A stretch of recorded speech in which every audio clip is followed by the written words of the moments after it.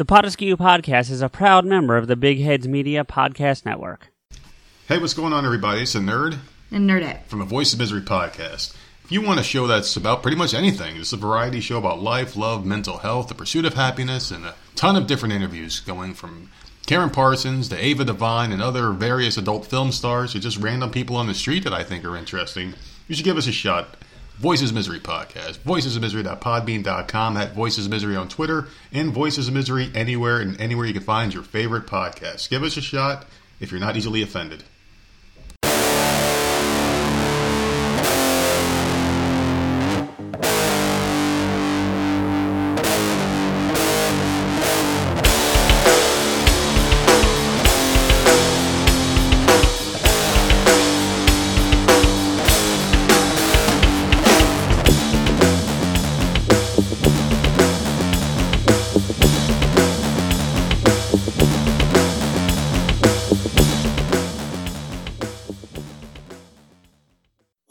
To the Podeskew Podcast. I am CJ, and with me, as always, is my hetero light mate Rico. What's up, man? What's up, dude? That's how you fucking do it. That's how you fucking do it. Jesus. So. Do you do all that in one breath? Yes. Do you do that all in one syllable? Maybe. So, what's going on, dude? Not too much. I worked full shift yesterday, so I'm a little tired. That's always fun. Yeah. I mean, the funny thing is like, oh man, I worked a full 8-hour shift. You're like, yeah, everyone does. And I'm like, not me. Are you guys still doing that like sidewalk sale thing for the first half of the day or no? We haven't done that in a while because the weather was shit. Right. And then I actually proposed to him, my boss. I said, what if we bring that back? Because we have a lot of stuff on the sales shelf. Plus, it's good promotion for us, for me to, be out there and sell some shit, make some room for the store. And he said, yeah, but I don't think I can afford it. I said, okay, well, how about this? I will, if we know in advance the weather's going to be good, I'll take off one of my days. You cover for me, and then I'll fill in for work all day Saturday. So that way, you're not paying me anymore. The money still stays the same what you pay me. It just shifts what day you're there. It just shifts one day. So, yeah. And we were still sort of discussing, because the weather out here is kind of gray and looks slightly overcast, and it's been really chilly. So the possibility of it being cold and clammy and shitty and possibly rainy, and therefore, what's the point? Right. Right. So I told him, I said, let's figure out Tuesday if I'm going to come in Wednesday, because then I'll be like, hey, I got a whole fucking 4-day weekend. Right. Yeah. So what are we getting into tonight? I think, if I remember correctly, we are talking about It's Saturday Night Live. Well, yes, and yes and no. Yes and no, because I think we're going to focus a lot on the movies that have come from both the former and current cast members, as well as movies. Well, the movies, but not only the cast members, but the sketches. Some of the sketches that have inspired movies as well. Sure. So, you got really quiet all of a sudden. Did I? Yeah. I haven't changed anything. Yeah, so I mean, the different sketches. Some of the sketches produce some pretty good movies, and some of them produce some pretty crap movies. So. Yeah, not for nothing, but I still have never seen Night at the Roxbury. The only time that sketch was actually funny to me was when Jim Carrey was a host. Yeah, and he was one of he was part of the duo. He was the cousin of them or something. Something like that. Yeah, I know what you're talking about, and I agree with you. Prior to that, it wasn't, or besides that one, Same thing with whatever the fuck Molly Shannon's Superstar character was. Yeah, that's what the thing was called. Sticking her fingers in her arm. Like I get SNL is supposed to be, it's supposed to be a sketch comedy. It's supposed to be funny. It's supposed to be silly. Sometimes it's supposed to be very witty and intelligent with some of their jokes.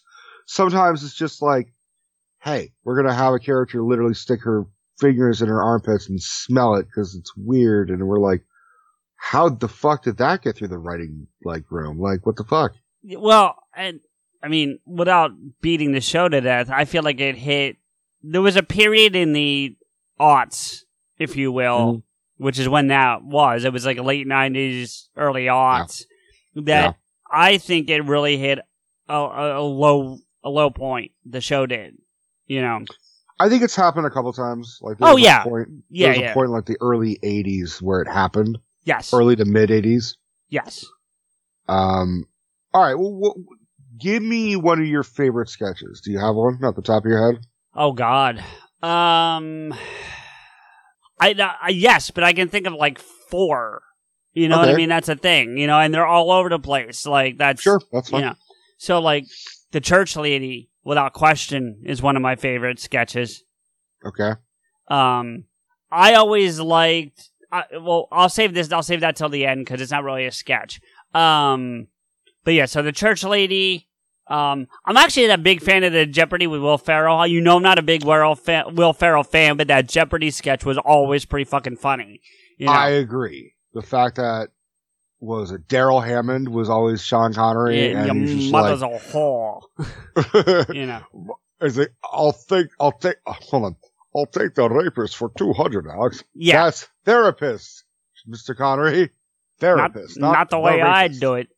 You know, he would make jokes. You know, and then occasionally you would get fuck, what's his name? Is Burt Reynolds.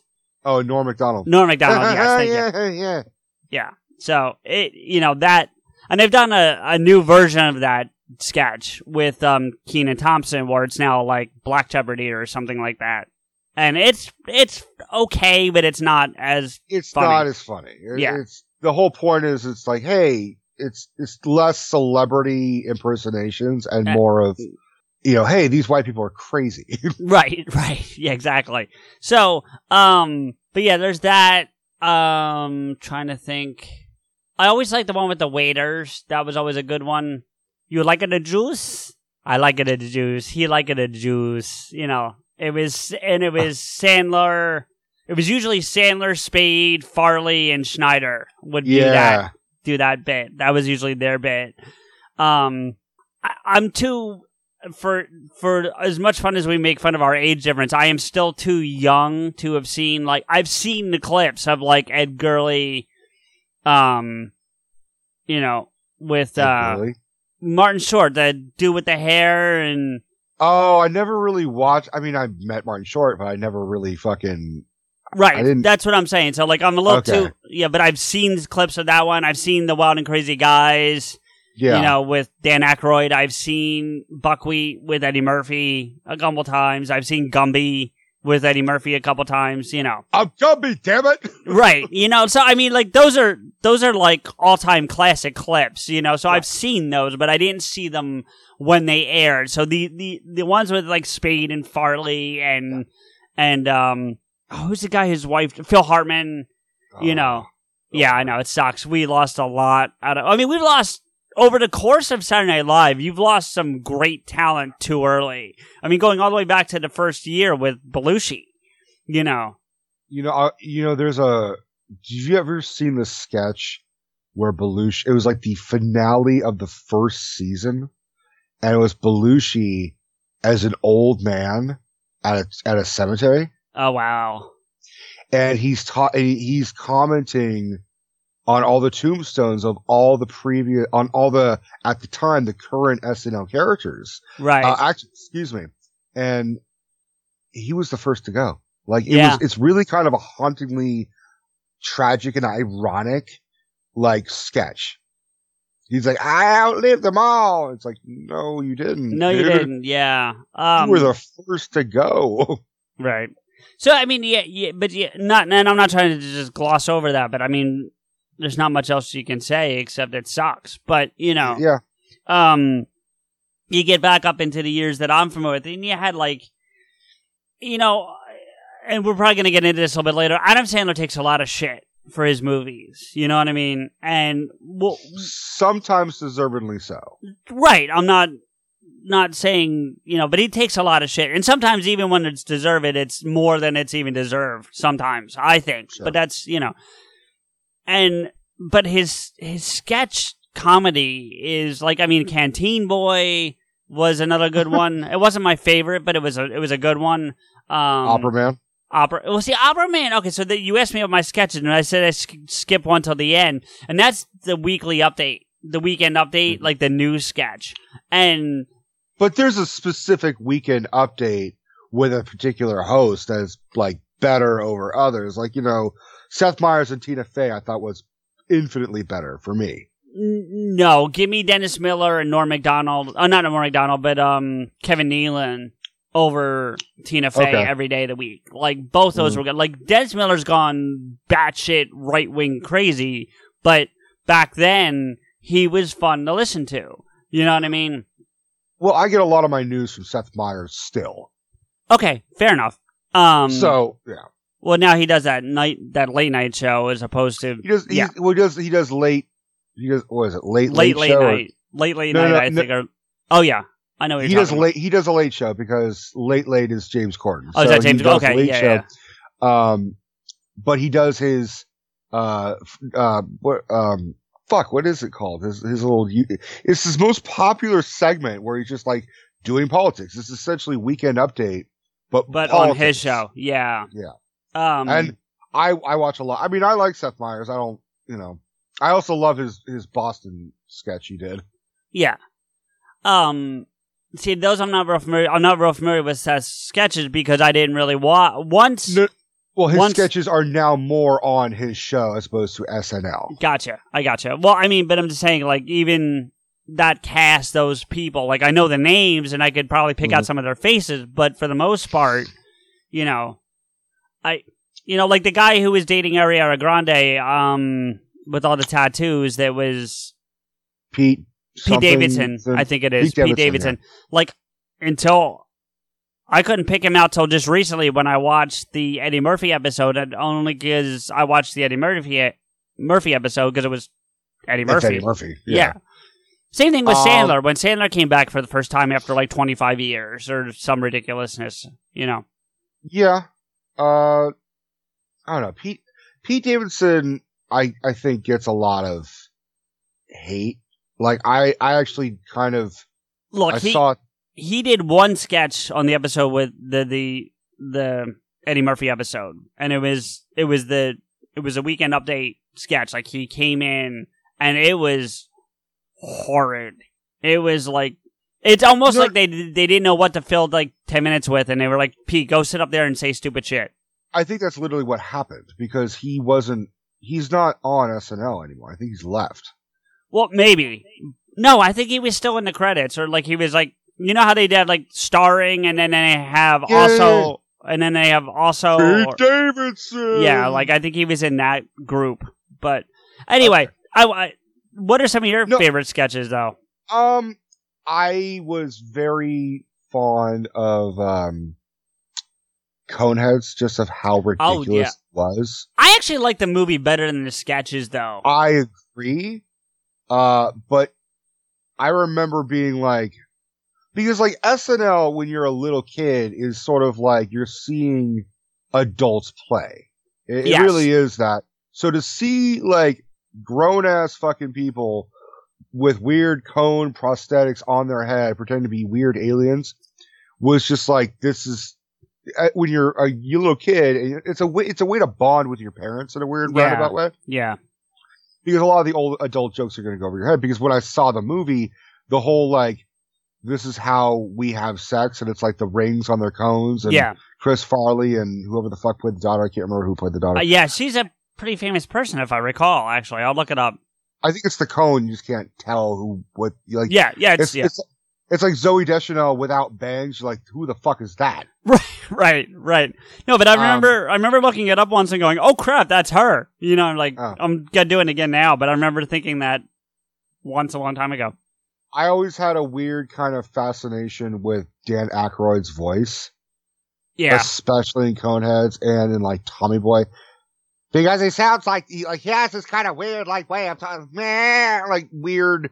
Of like it's high pitched and nasally and kind of not all at the same time. we're on a mission from God. Like, what yeah, the yeah, fuck? yeah, yeah.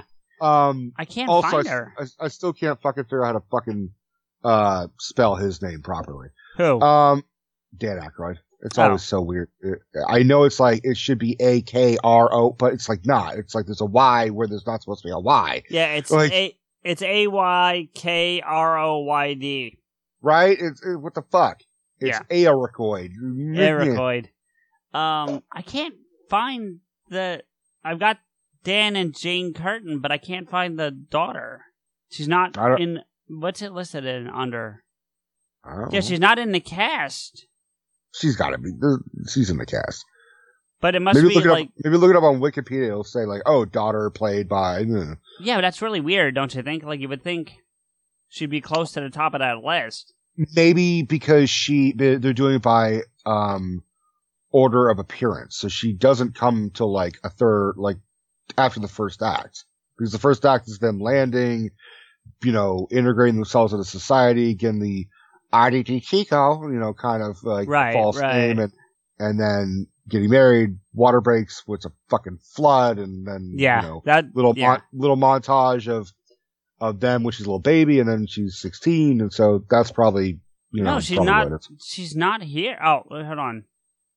Here she is. I got her, Michelle Burke.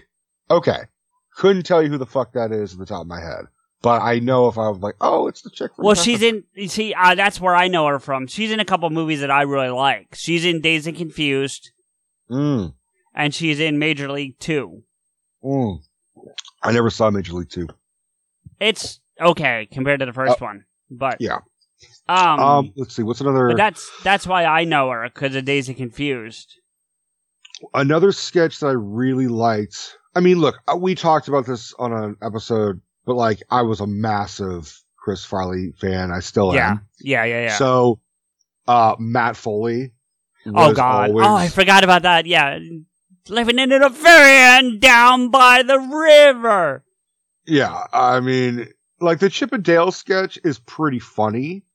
Yeah, it's not as good as the Matt guy. But there's a lot of like Farley sketches that you kind of watch now, and there's a lot of sadness, like, because in that whole thing, it's like the judges with like Kevin Nealon and Mike Myers, they're like saying, hey, so we're going to go with, Swayze because he's obviously thinner and more athletic looking and yours is just not. And Chris Farley's like, yeah, of course, I understand.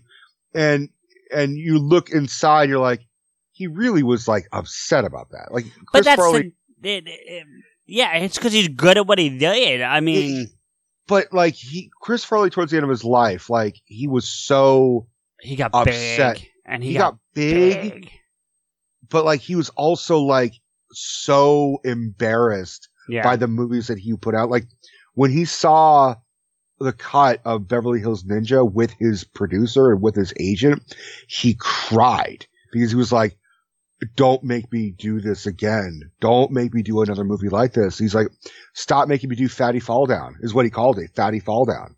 Right. The Matt, because he would always fall and break the table. He fell in every fucking thing in all of his movies. I mean, Black Sheep, there's a whole fucking scene where he's rolling down a hill for 5 minutes. Yeah. And that was really Chris Farley. He did his own stuff. No, he did. Yeah. The thing that was great about Farley, without getting into a whole, because I know we want to get into other stuff too, but one of the things that was great about Farley that I always loved was, and this, from what I understand, drove Lorne Michaels nuts, was people couldn't keep it together when they were in sketches with him, because he was just that over the top. Like, you would watch sketches and you'd see, like, Sandler... Spade especially, but Sandler too. Yeah. Just losing. All right, yeah. Like the Gap Girls.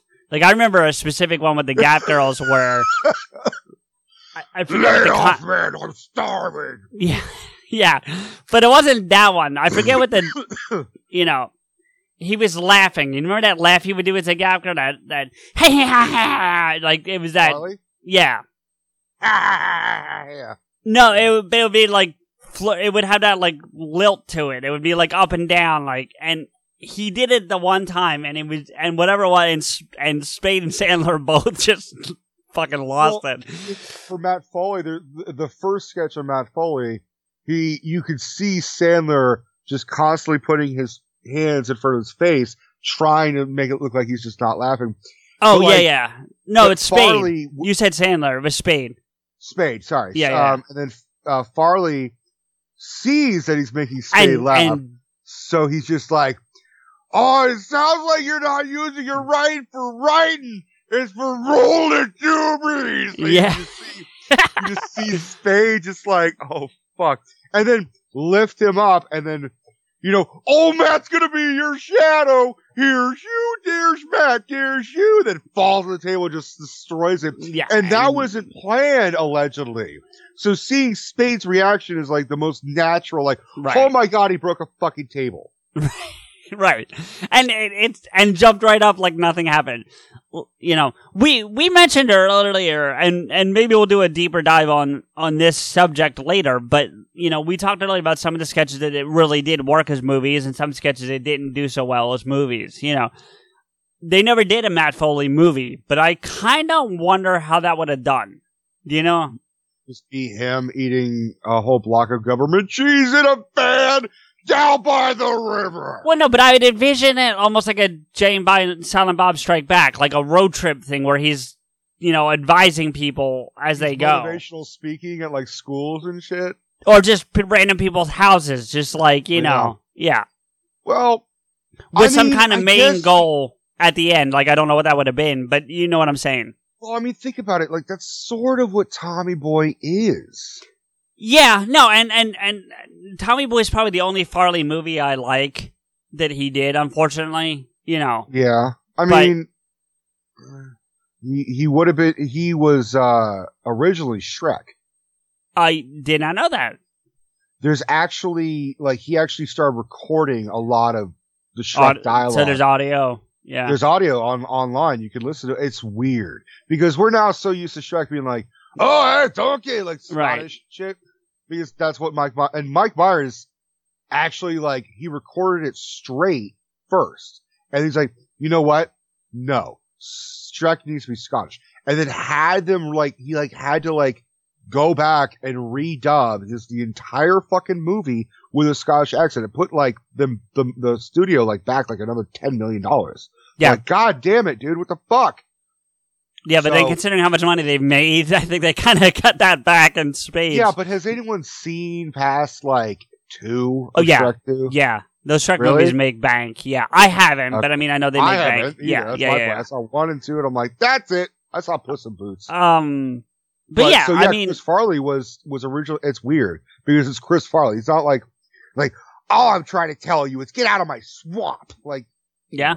It's just Chris Farley, but green is really what it is. Right. And it's just a shame we're not getting more of Chris, because I think he would have taken the route of Robin Williams. And I don't mean the end. I mean the path. The seriousness.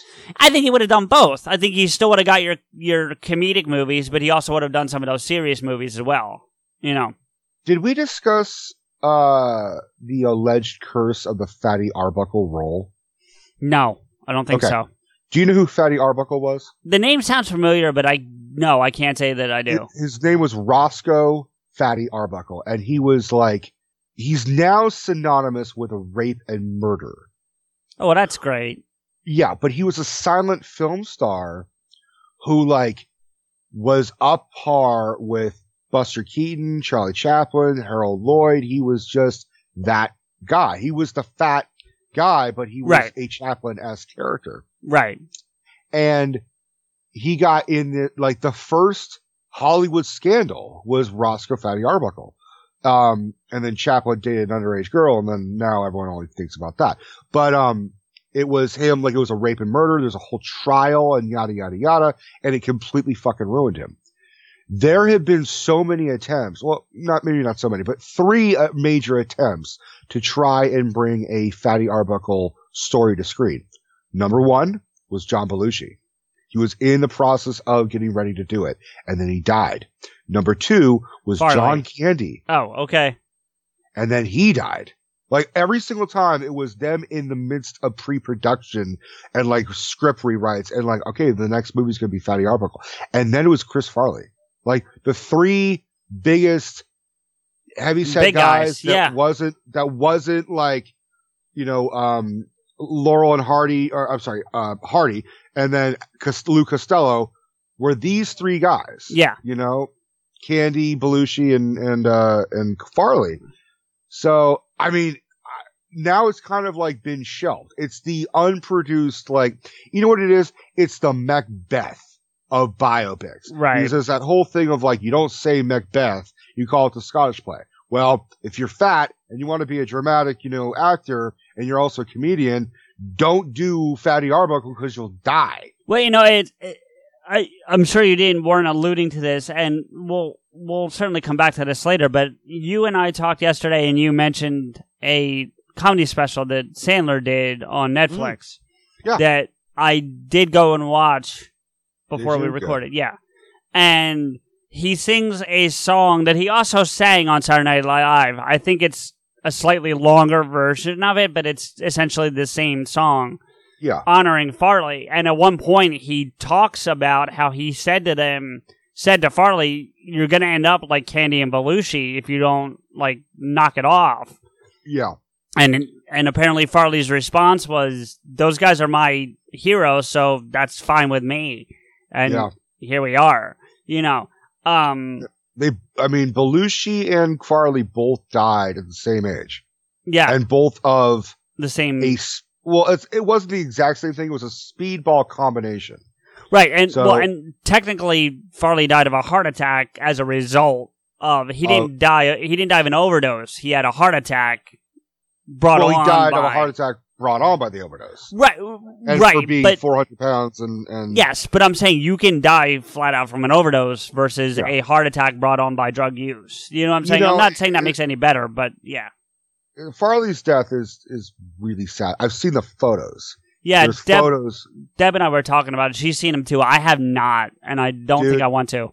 You don't want to. It's really they're ugly. It's an autopsy photo without the cut open, without being cut open. It's just it's a sad death, and it's really sad because someone took the photos. It was a hooker that was with him, and he overdosed and fell on the floor and passed out, and she just decided to take photos.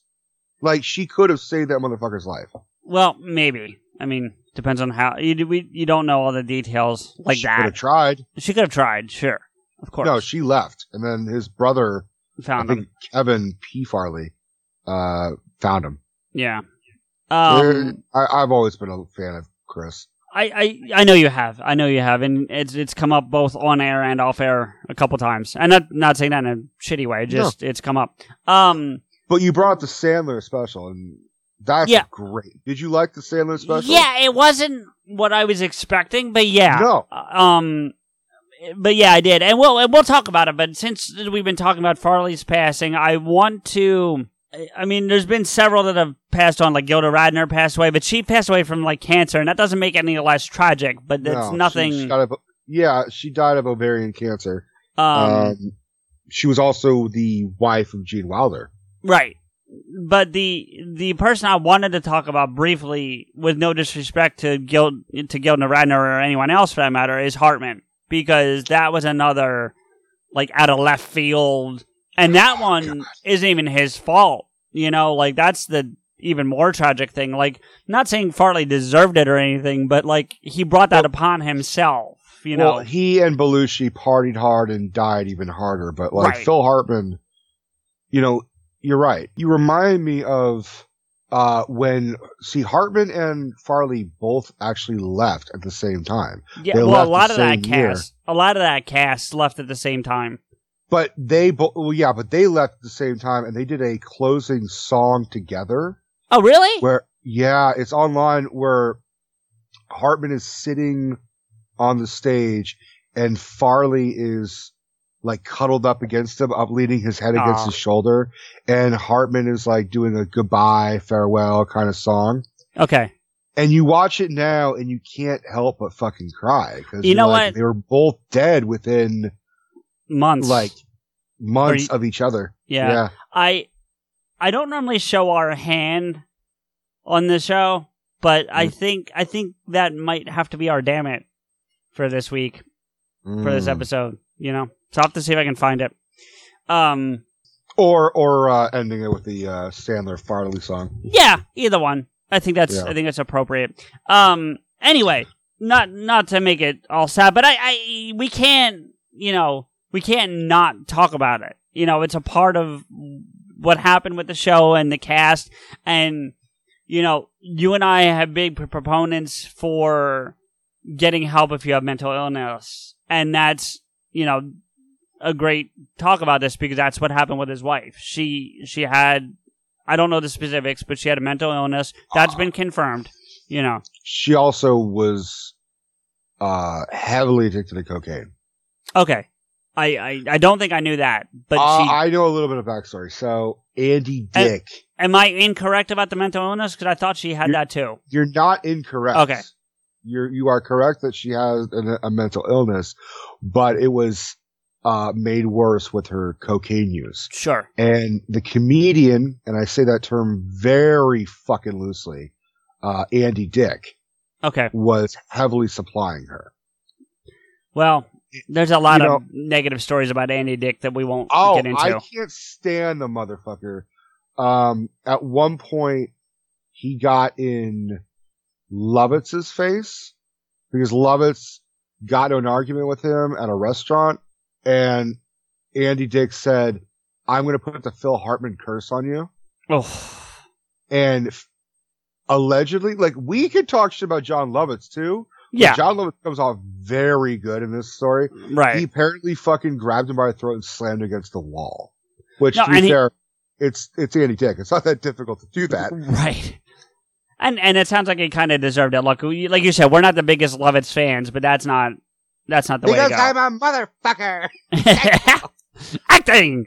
Thank you. Yeah. Uh-huh. So, yeah, anyway. Andy Dick, I would say he could eat a dick, but I think he'd like to go down that way. He does, yeah. But yeah, he supplied, I don't remember Hartman's wife's name, but he supplied the cocaine. She was being really manic, and Hartman was really kind of, he had tried leaving her at one point. Yes, I'd heard that. And he was trying to get her help, and I mean, Hartman was Canadian. He was really trying to fucking work shit out, you know?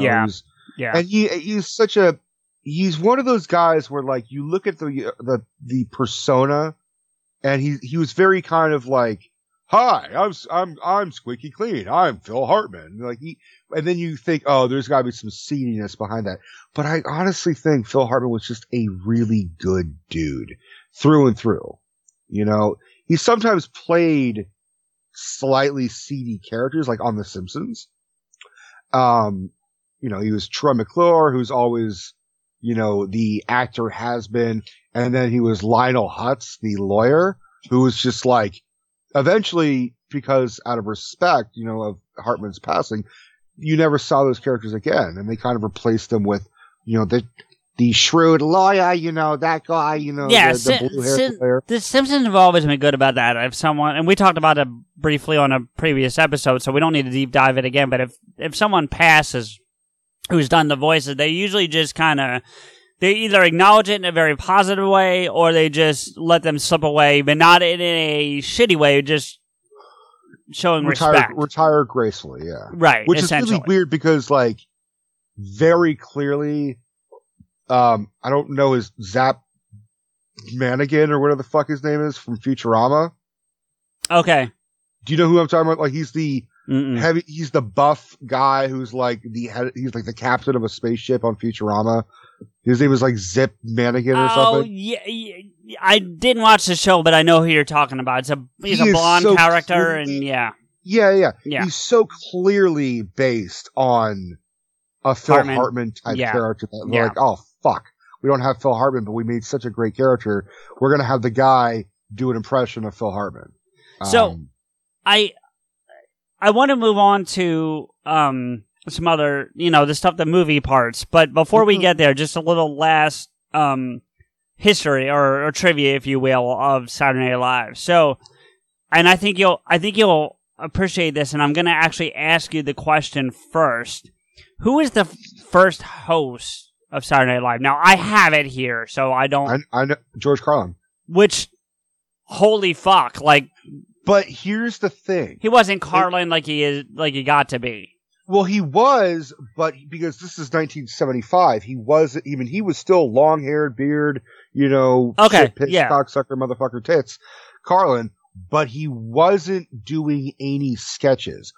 At the time, he was the host, but he was just doing stand-up in between sketches. That's all it was. It wasn't like it is now, yeah. No, not even close. But still. You're right. It's a weird, wow. It's still a good, it's still a good grab, you know what I mean? I would have loved to have seen Carlin do some fucking sketches, Yeah, definitely, for sure. Do you know who the first female host was? Only 3 episodes after that. I don't, but could you give me a hint and I could try and guess it? I think the only hint I can come up with, I think would give it away, but... I don't know, but I'm going to say, I don't know, Lucille Ball. No. Was I even close? No. Okay. I was trying to think of baby, but no. Candice Bergen. Candice Bergen? Who's Candice Bergen? Murphy Brown. What the hell's Murphy Brown? Oh my god. All right, fuck you. Never mind. Moving on. Do you really Candice not know, Bergen. or are you just fucking with me? No, I know Murphy Brown and I know Candice Bergen, but I don't know... I've never seen, I know the name Candice Bergen. Okay. But I kept thinking, the chick who plays DJ in fucking Full House? Well, that's Candice something. That's Candice Cameron. Okay. Yeah. I don't know. Candice Bergen is, and this is before Murphy Brown, so I don't know specifically why she hosted it that time. Not that she didn't deserve it, but I don't know what would have made her, because Murphy Brown is really what made her, What's the premise of Murphy Brown? It sounds like a law show or a cop show. It's a TV news show. Actually, she was she was on a 6 o'clock news kind of thing, and it was its own network. So it wasn't ABC, CBS, any of those. It was its own network, but it wasn't cable network. It was like a fictional broadcast network. Okay, and, I get what you're saying. And so it was you'd like have Weekend Update, but all show. Yeah, but it wasn't. They would try to do real news. She got into it with Dan Quayle, for real. Really? Yeah. Because in the latter seasons of Murphy Brown, and we're going way off here, but in the latter season of Murphy Brown, the character had a child out of wedlock. Mm-hmm. And this was in the height of George H.W. Bush's presidency. So Dan Quayle was his vice president. So this is George H.W. Bush was president 80s. in late 80s, early 90s. Correct. That's what I'm saying. Murphy Brown was after. It also ran for I think 10 seasons. It was on for a while. Yeah. Fair enough. And Dan Quayle at a campaign speech took a shot at Murphy Brown, not Candice Bergen, at Murphy Brown for having a child out of wedlock and destroying family values in America. And they did a whole fucking 4 episodes on it and just murdered at him. It was... Wow. Yeah. It's a good show, man. If you can go watch, because Murphy Brown unfortunately fell into the cycle of reboots that have been going on lately. Mm-hmm. Will and Grace and all these other shows. The Connors, which actually is still running. I think it's one of the only ones still running. Will and Grace actually is ending. I didn't even know Will and Grace came back. It was the first one to start this. Will and Grace was the first one. It came back and it did so well that it spawned all these other reboots. The original Murphy Brown, if you can find it. I don't know if it's on Hulu. I don't know. Maybe I'll see if we have it at work. That'd be interesting. I don't think it ever got put on DVD or anything, so I don't know. You can look, but I don't think so. It's a good show though. Okay. Anyway. But she was the first female host. Okay. You and I talked about this off air yesterday, I believe. Do you want to guess who has the most hostings right now? Was I right when I said it last night? I don't remember what you said. I said Steve Martin. No. Okay. No. You're not wrong because he was just passed in the last couple of years. He was number one until 2017. Okay, so it's got to be Tom Hanks. Nope. Really? Yeah. Okay. All right. One more guess, and then we're moving on. It's not Lovitz. No. Not even close. Not even Lovitz close. No. Alec Baldwin. Yep. Yeah. Yeah, Baldwin took over the number one spot on February 11th, 2017, and holds the record for hosting, having performed the duty 17 times since 1990. So in 20 years, he's hosted 17 times.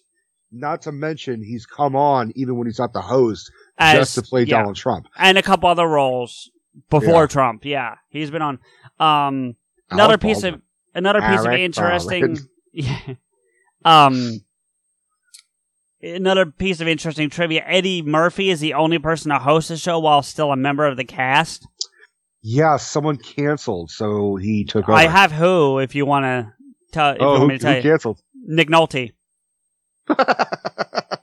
I can't do this shit anymore. That's what Nick Nolte sounds like now. Yeah. The last thing we'll get into, I'm going to see if I can get it to come up real quick here. The Five Timers Club. What? The Five Timers Club. Uh-huh. When Eddie took over for Nick Nolte, he said, "Live from New York, it's the Eddie Murphy Show." Like, he didn't even call it. That's funny. He was like, "Fuck you guys, it's the Eddie Murphy Show." There's some interesting people in this Five Timers Club that I would not have guessed, honestly. And some of them more recent. Like Jonah Hill's in the Five Time Club. Jonah Hill? Yeah. ScarJo is in the Five Timer Club. I've seen ScarJo did one. Adam Driver did one recently, and he did a really interesting monologue. I'm sure he did. Drew Barrymore's in the Five Timers Club. Yeah, but Drew Barrymore was doing shit in the 80s, so that makes sense. Well, let's see. Her last appearance, because what I have here is their first, their fifth, and the time it took to get there, and then their most recent appearance. Like, it's all listed right here. Uh-huh. Drew Barrymore's most recent one was in 2009, and that was her sixth. The hell was Drew Barrymore doing in 2009? Is it Charlie Angels, maybe? No. The only Charlie's Angels was like 2001 and then like 2004. Okay. What the fuck was Drew Barrymore doing in 2009? Don't know. I don't know. She might have started doing like directing around that time. Maybe. According to this, do you want to guess who number 2 is? And now number 2 for what context? Hosted like number of times. Or I'm sorry, I'll give you just the top 3 and then we'll move on. But the top most hosts? Host, yeah, most times hosting. So we know Baldwin's 1. Okay. Is Steve Martin one of them? He's number 2. Yeah. Okay. And I'm just going to go on a stab here. Tom Hanks is in 3? No, he's not. Can you tell me the number of times they hosted? Hanks is actually 5th, just so you know. Wow. Yeah. Okay. 13 is the number for number 3. Were they a cast member? No. Okay. None of the closest cast member in this list is Chevy Chase. Fuck Chevy Chase. I'm just saying, like, in terms of you asked about cast. I don't know. Who's number 3? It's Goodman. John Goodman.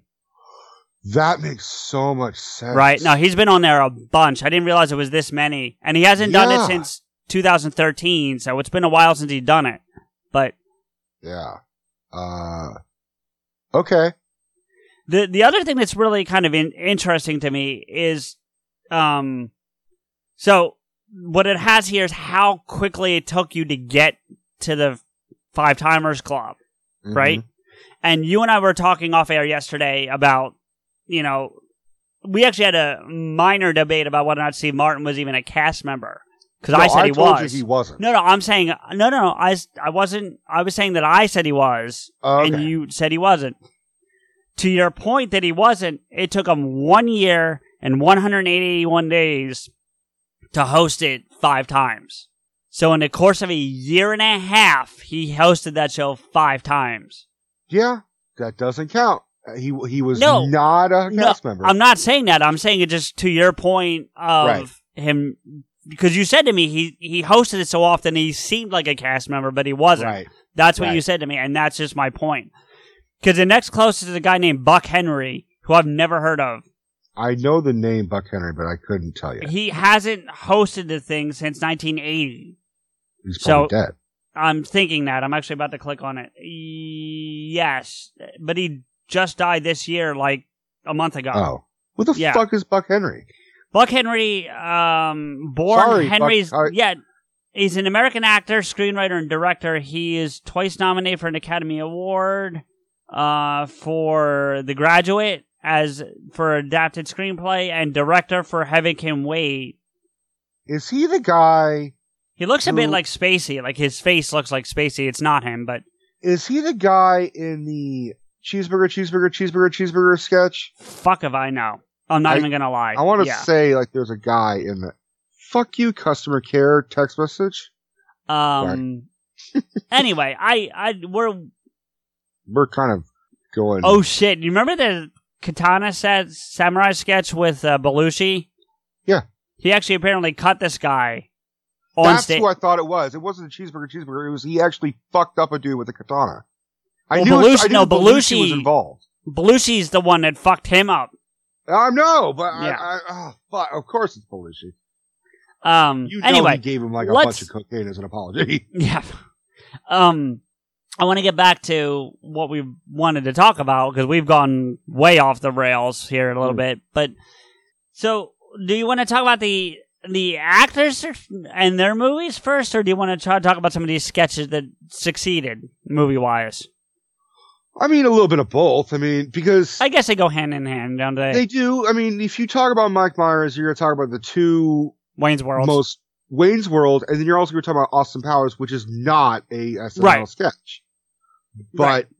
but But also it could have in been. a roundabout way it is. I could see it being one. You know. Of course, and also Dr. Evil's voice is actually based on Lorne Michaels. Mm-hmm.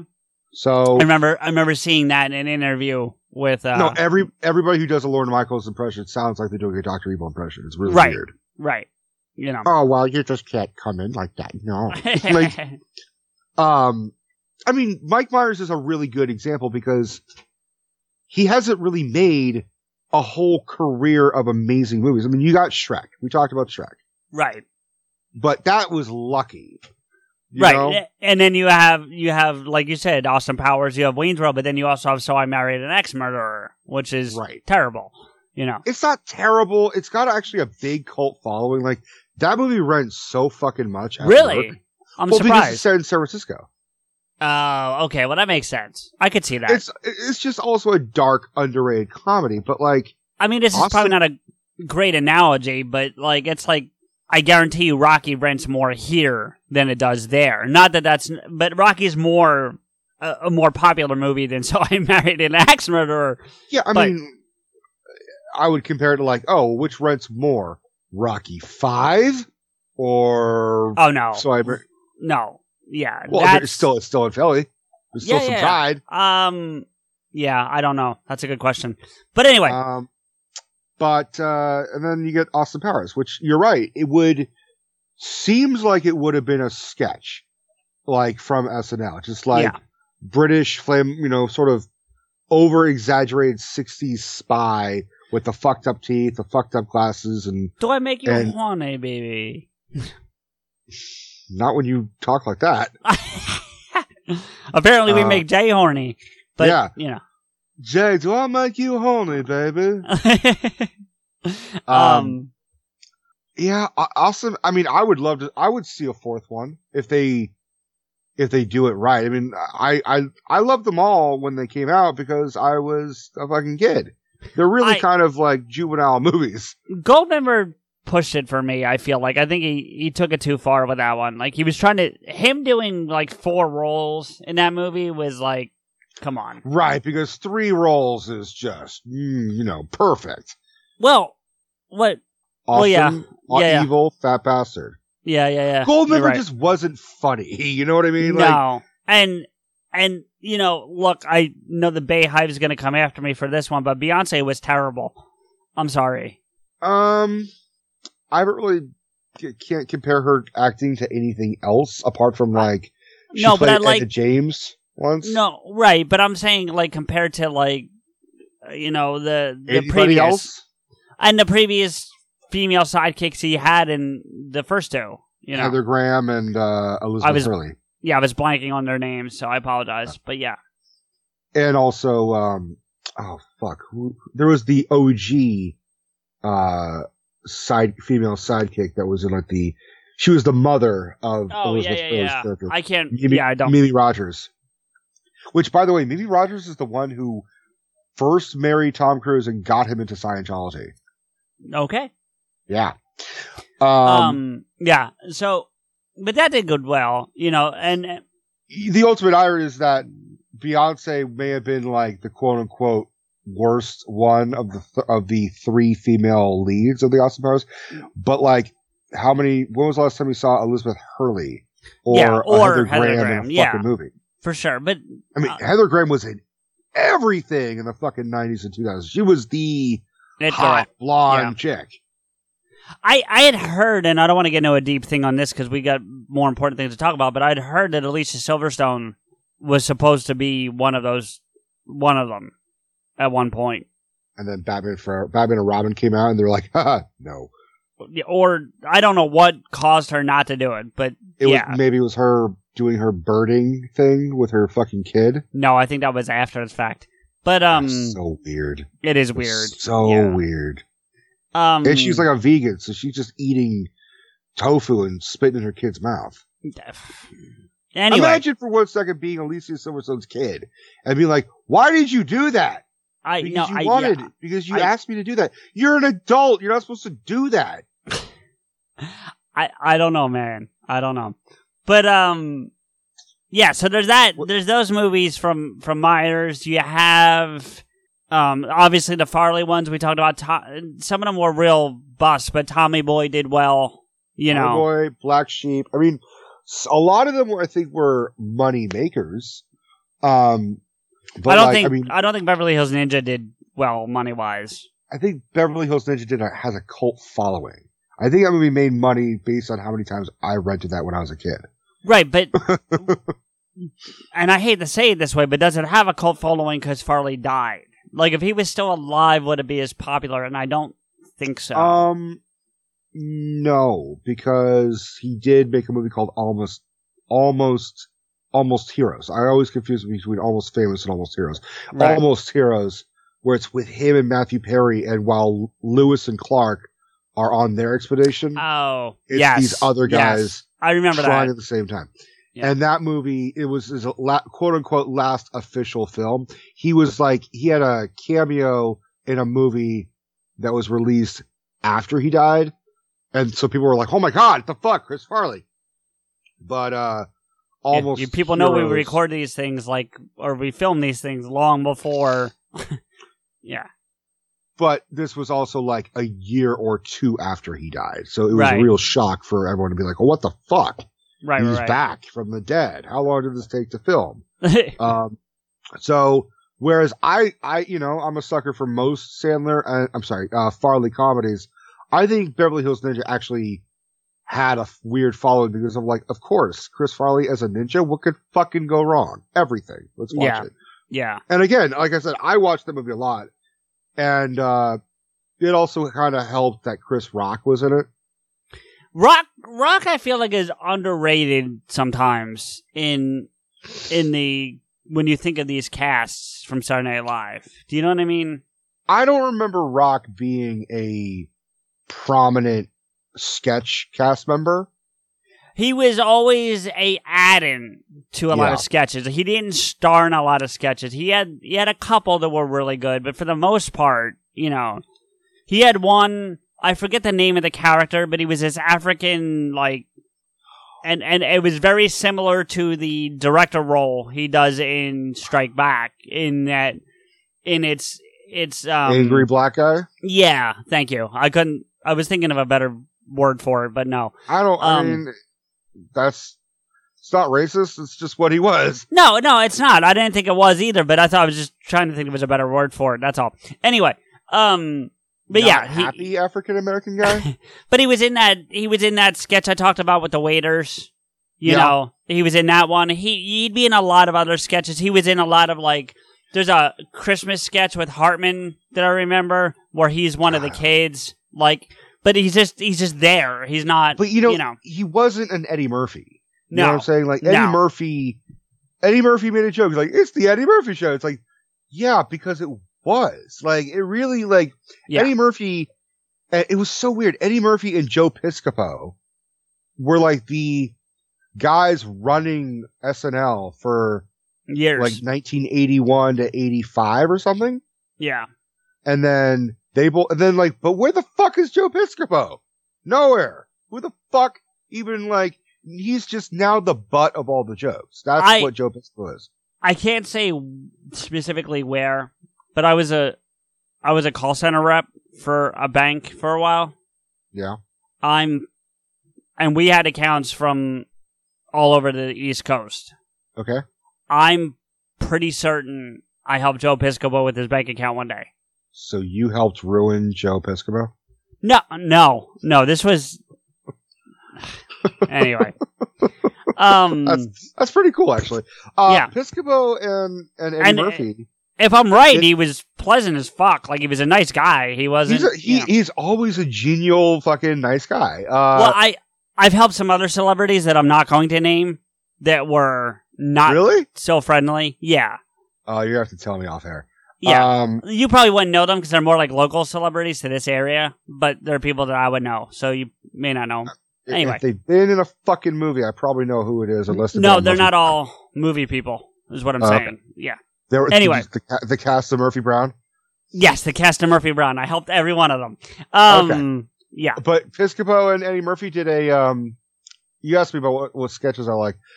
They did a Sinatra and I think Stevie I remember Wonder. that one. Yes, I think I remember that one. Yeah. And Piscopo, see, like Phil Hartman did a Sinatra impression where it's like older. I remember that. grumpy Yeah. Sinatra. Drunk, angry Sinatra. Not drunk, but just like, well, he had like a whole like dais of fucking weird guests like Billy Idol. And like, he's just like, hey, yo, Billy, what's with the sneer? Why don't you try smiling? Okay. Like, you know, giving, just like trashing on the fucking I don't know, panel that he has. What was this, like a Friars Roast type sketch? No, it was like a talk show host that Sinatra. Oh, because there's one that he did that sticks out from it's same thing. It's Hartman as Sinatra, but he's doing like a charity album, and he's doing all these duets. So it's like a conga line of people like Billy Idol and them. Okay. And he's drinking and he's angry and he's like, what the fuck am I singing? He's not saying fuck because he's on Saturday Night Live, but like he's like, what am I singing? There's been an incident of it happening, I know, but that's not, yeah. But he's, you know, he's there and he's angry and it gets to a point where like instead of doing the whole song, he's like doing a line and he's like, next! And they bring in the next guy and like, I do kind of vaguely remember that. It's a funny sketch. Well, my point was Hartman didn't care that he was like, but Piscopo knew as an Italian American, you gotta fucking like, if Sinatra's alive, you better ask permission. And he did. He wrote a letter to Frank and was like, I just want you to know I respect you. I would never do anything to insult you. Please don't get your goons to break my legs. But I would like to play you on SNL. I just want you to know, like, I would like your blessing. And Frank was like, you do you, kid. Go ahead. And then you could actually see, like, I like Phil Hartman. I love Phil Hartman as a person, but like, I thought Piscopo's impression was actually better. Yeah. It was a better job because he actually kind of sang and it kind of was like, okay, it's not as good as Sinatra singing, but it's like Sinatra singing. And it's him and Stevie Wonder played by Eddie Murphy. And they're doing a weird kind of rendition of Ebony and Ivory. And Piscopo Sinatra he's like, you are black, I am white, life's an Eskimo pie, let's just take a bite. You're like, what the fuck? Yeah. Yeah. And Eddie Murphy, in terms of impersonators on SNL, Eddie Murphy was one of the greatest. Hartman. Hartman's another one I think was really good. But Hartman, Carvey's the best. Dana Carvey, the best. Is definitely a master impressionist. Sometimes with Hartman, you could hear the Hartman voice. Like when I do an impression, you could still hear my voice do an impression. Some are better than others. Like sure. When I do the Joker, it sounds like the Joker. But when I do like Seth Rogen, you could still hear Rico, but Seth Rogen. Seth Rogen, yeah. Same with Robin Williams. Like you could pick Robin Williams could do a bunch of impressions, but you could pick Robin Williams doing a Nicholson impression as opposed to like Frank Caliendo, because Robin Williams always sounded like Robin. And I think Hartman and Dana Carvey both fell in that kind of trope. It depended on who he was doing, because I have to disagree with you there, because like his Bush is spot fucking on. His George Bush is spot on. Okay. And his Ross Perot was pretty fucking good too, you know. Okay, but that's because no one else was impersonating Ross Perot. So like he had no competition. Well, granted, but still, just real quick, going back to the thing about Sinatra and Piscopo writing to him, it makes me think of a line from Ocean's 13 when he's like, you shook Sinatra's hand, Willie, and he's, you should have known better. You should have known better, right? It's like like this weird unofficial club of like, you shook Sinatra's hand, therefore you should be a good dude. It's like, Sinatra shook hands with everybody. He was Sinatra.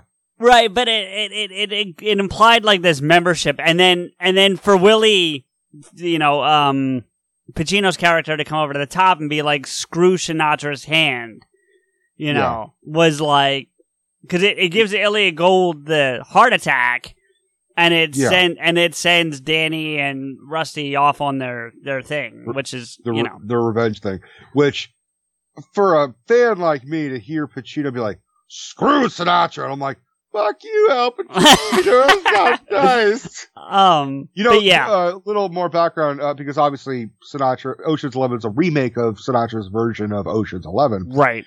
When Brad Pitt's first introduced, he's like leaning outside of his car eating like nachos or something, or an orange or something. It's before they bring him into the poker room. He's outside having a snack. He's standing outside eating, I believe it is nachos. I think you're right. Yeah. He's staring at a billboard of Sinatra, but they didn't want to be too on the nose, so they cut the thing. Oh, did they? Okay. Yeah, because it's, at the time it was like, he wasn't in Las Vegas, but he was in Hollywood. He was in LA. Yeah, he was in LA. Yeah. But, what other, there was a sketch that I like. I mean, Adam Sandler is another one, because I think I didn't really particularly like a lot of Sandler's sketches, but I did like a lot of the, like, I loved the Hanukkah song.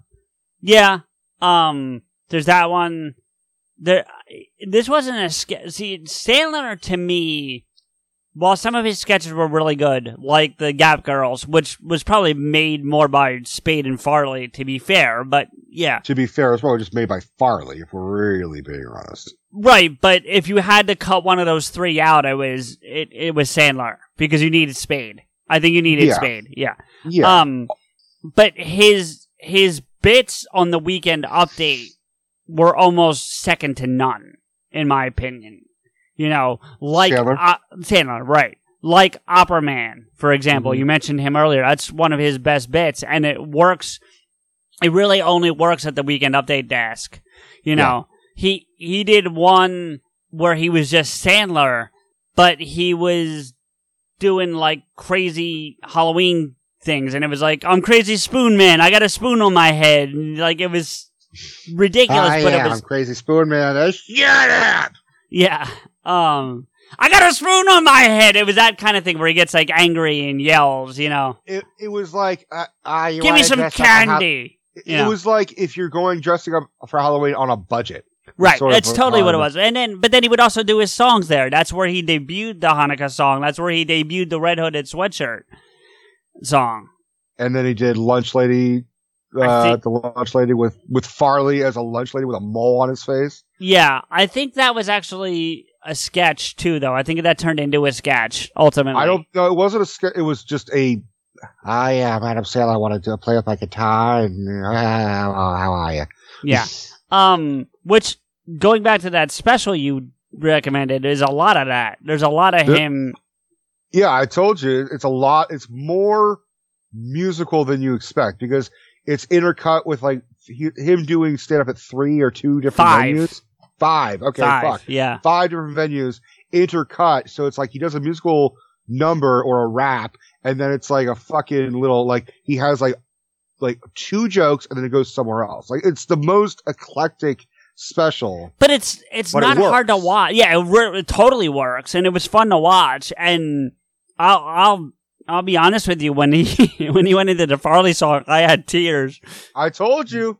It was hard, man. It was hard. And I'd already heard it. I'd heard it on an SNL before I saw this. And it's still, I still think Phone Wallet Keys is one of the funniest that things was he's funny. done. That was pretty, that was pretty funny.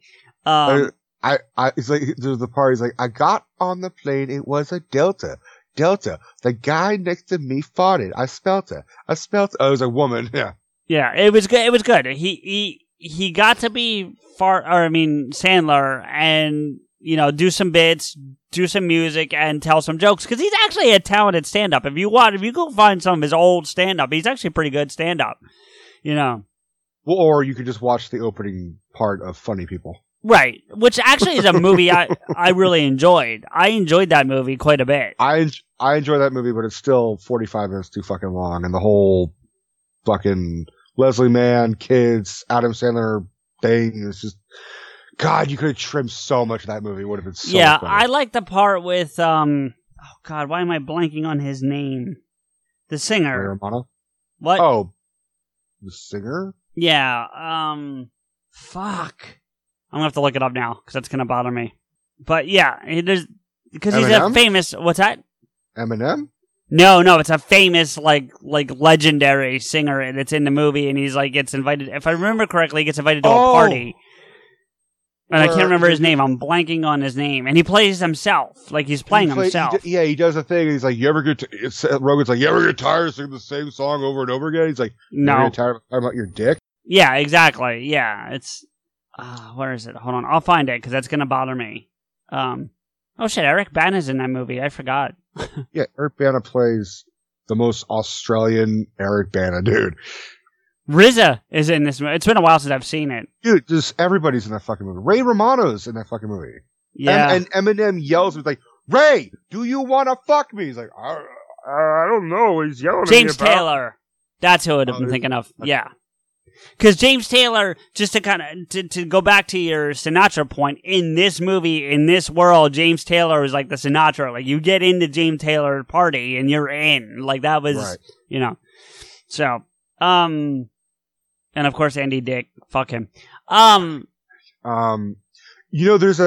so weird. There's a cameo because at one point in Funny People, like it's all the celebrity buddies that he knows going up to him.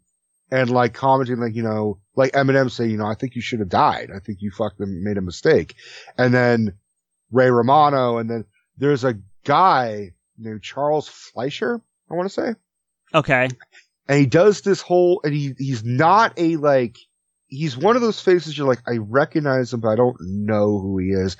And he does this whole bit with Sandler where he's like, I call, the I know devil's who he gonna is. call you on the phone. Like, hello, this is the devil. I didn't know, but that's the guy who plays Roger Rabbit. Yep. And then I made that weird connection when I rewatched the movie Zodiac. He has one of the creepiest scenes in Zodiac. He does. Yep. So you're watching him like, oh, fuck. Yeah. He's also in Nightmare on Elm Street. He's apparently also on Nightmare on Elm Street. He is in the first Nightmare on Elm Street. He plays a doctor who specializes in dreams, but then he says, the truth is, we actually don't know what dreams do. It's like, well, you're not a specialist then. Yeah, right. Right. You don't know what the fuck you're talking about. You're like all of us. We're like, well, we don't know what they are. Which, by the way, I've always had a problem with the term a doctor practicing his medicine. I don't want someone to practice. I want a fucker who knows what he's doing. I want an expert who fucking be like, no, I have expertly figured out this form of medicine. Not, well, I'm still practicing. Practicing makes perfect. Fuck that. I want perfect. That's why I'm coming to you. Oh, well, shit. I guess I hadn't practiced enough. Where's my rubber gloves? So and I'm not really being serious, but I get it. But the term practicing does not help. Like, you know? Right, for real. How long have you been practicing? 20 years. Should you know what the fuck you're doing then? If I was practicing riding a bike, you better hope I know how to get on that fucking thing. Getting back to Sandler, though. Sandler's movies have really been kind of hit or miss. Do you know what I mean? Like, I feel... It's an up and down. It really is. Because he's got some... Like, I know... And I'm definitely in the minority for this. But, like... Because I know people that love... Like, Billy Madison, Happy Gilmore... You know, that era of Sandler movies, and I'm kind of like, meh. You know, I kind of like Happy Gilmore, but even that one, I'm not like, oh my god, I love it. You know, right? I'm with you on that one. It's like if someone wanted to see it, I'd watch it, but it's not like, dude, I'm in the mood. Like I'm more in the mood to be like, dude, I want to rewatch Big Daddy. Yes, that one I would rewatch. And Happy Gilmore, like, do you remember the list of movies we did where we talked about, like, you turn it on and you watch it if it's on? Like, we did that not that long ago. Mm-hmm. It doesn't make my list of those movies, but it is one of those movies that if it's on, I'm not going to be like, okay, we'll turn this shit off. You know, like, it somehow... Sure. You know, I don't know why, but it does, you know. Whereas Big Daddy, if I'm like, there's nothing to watch... And then I stumble upon like, oh, Big Daddy's halfway through on USA. I'm going to that channel. Yeah, I could kick back and watch Big Daddy every single time. I haven't seen that movie in so long, but I loved it. I did. And then there's some great lines from it, and you know, memorable moments. And I think that's my second exposure to Buscemi. I've always thought it was pronounced Buscemi. Well, whatever. But yeah, because he's done. He's done both. He said both, so he really likes to fuck with us. Well, yeah. Well, I mean, look at his characters for fuck's sake. Hey, it's Steve Buscemi. Yeah. You know, it's also Steve Buscemi. Make up your fucking mind. My first exposure to him that was Con Air, because he's in that. I still have not seen Con Air all the way through. I said Con Air by mistake. Well, you know, you shaved this week. You're missing your yeah. But. You know, going back to the Sandler movies, like, that's good, some great scenes in that one, you know, and then you get stuff like, well, I mean, if we're trying to do it in order, like, I'm a big fan of The Wedding Singer. I like that movie quite a bit. As much as I like Big Daddy, that might be my favorite Sandler movie. It's really not mine. I think the ending song is really romantic and sweet. But it's really not. I've never been a real fan of The Wedding Singer. I like it may be one of the most popular ones that I've seen the least. Let's put it that way. Okay. Because there's more recent ones that are like I just haven't seen at all. Well, yeah, he's got that deal with Netflix now where he's like putting out a movie every other year or some shit. And I haven't seen most of those, you know, but yeah. I saw The Ridiculous Six. That was for me like, oh, he doesn't even give a fuck. He just stopped giving a fuck. Right. He got his check. You know, he looks like he's having fun, but like, yeah, Sandler's not an idiot. Like, that's the whole point, is that in this special we were talking about, he's got a heart and he's not a stupid man. No. And, you know, he's a real dude. You know, I don't think he plays the character real life. He's got children. You know, you can't be an irresponsible fucking guy in every movie. And he's been with his wife for 20 plus years. Like, I mean, that. Which is rare as fuck. Right. And so, he's always putting her, she's always in his movies. Right. And she's also taking a lot of the blunt of his jokes too. I mean, like, you know, so, but if you double back to The Wedding Singer, I think the reason for me, and we've talked about this kind of stuff before, I lived through the 80s. I remember a lot of that music. I remember a lot of that era. You know what I mean? Like, so I think that's why that touches me a little more. You know what I mean? It just, like, I remember the guys like the fiance that Drew Barrymore's character has until the end. Yeah. And that one talks to me a little more. The thing that I love, I will tell you about this, is a good friend of mine got married. God, I guess it's 2020, so it's got to be 7 years ago now, 7 or 8 years ago. And their first dance was the song at the end, the I'll Grow Old With You. I miss you. Yeah. Kiss you. Which, by the way, the remake, if you will, that he made for his wife on that special was pretty badass too. I have to say, yeah. You know, it's weird because Sandler can sing. Like, he can play guitar too. I mean, he can play guitar, but like, there's a big difference between like, put on your yarmulke, it's time for. I mean, because then, like, did you ever see 8 Crazy Nights? Once, yeah. Okay, so that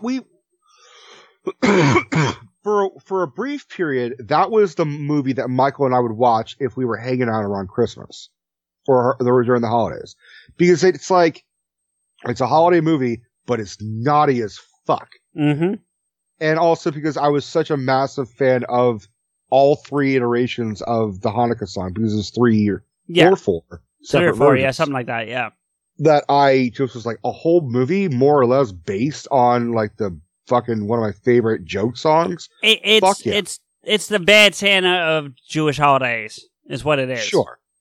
But also, when you listen to it, the songs are catchy, and it's Adam Sandler singing, and he sounds good. Yeah. And also, it's him doing character voices as well as singing, like, that's a technical foul. Like, the whole. But see, then you get shit like Jack and Jill, which. I'll tell you something funny. We have had Jack and Jill on the sales rack since I started working there. Oh, I'm sure. 5 years. And when that place closes, guess where it's going to be? Where it should have been? The dumpster? Yeah, well, maybe. But yeah. What do you mean when that place closes? Man, have some fucking faith. Not all of us are going to lose their fucking jobs, CJ. Ow! Yeah.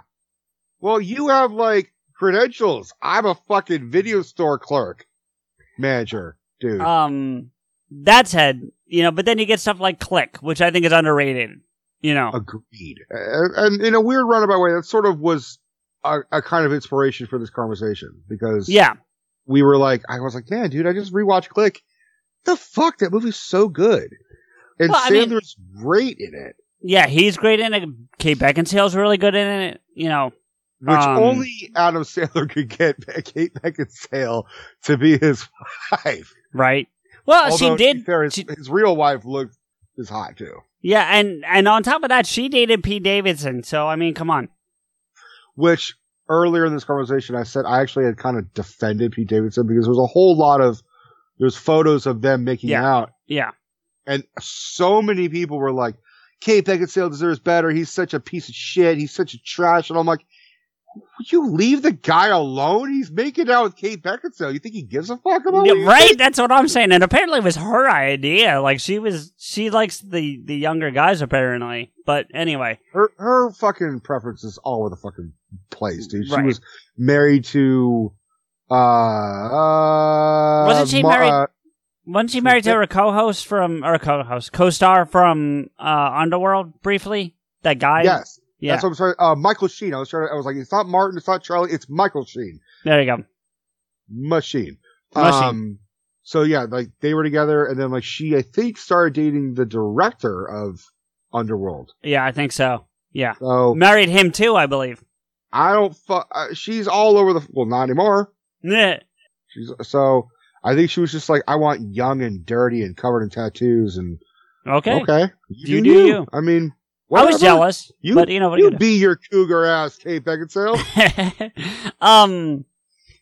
But yeah, Click's and like I said, underrated. And to me, it's a more comedic version, which is odd to say considering the movie I'm going to cite also stars Robin Williams, but it's a comedic version of Bicentennial Man to me. Really? Because it screams It's a Wonderful Life. But so does Bicentennial Man to a degree. You know. How? How do you figure? Have you seen Bicentennial Man? Yeah, numerous times, which is why I'm confused. Well, because that whole, like, moving forward, so it's maybe not as far in the future, but it's that whole, like, watching, the jumps and watching the people you care about. Like, you have that one constant character in Bicentennial Man with Robin Williams, watching, you know, Little Miss and then her daughter, or her granddaughter, I should say, you know, and, well, because I don't remember the character's other name. Little Miss works, yeah. Yeah.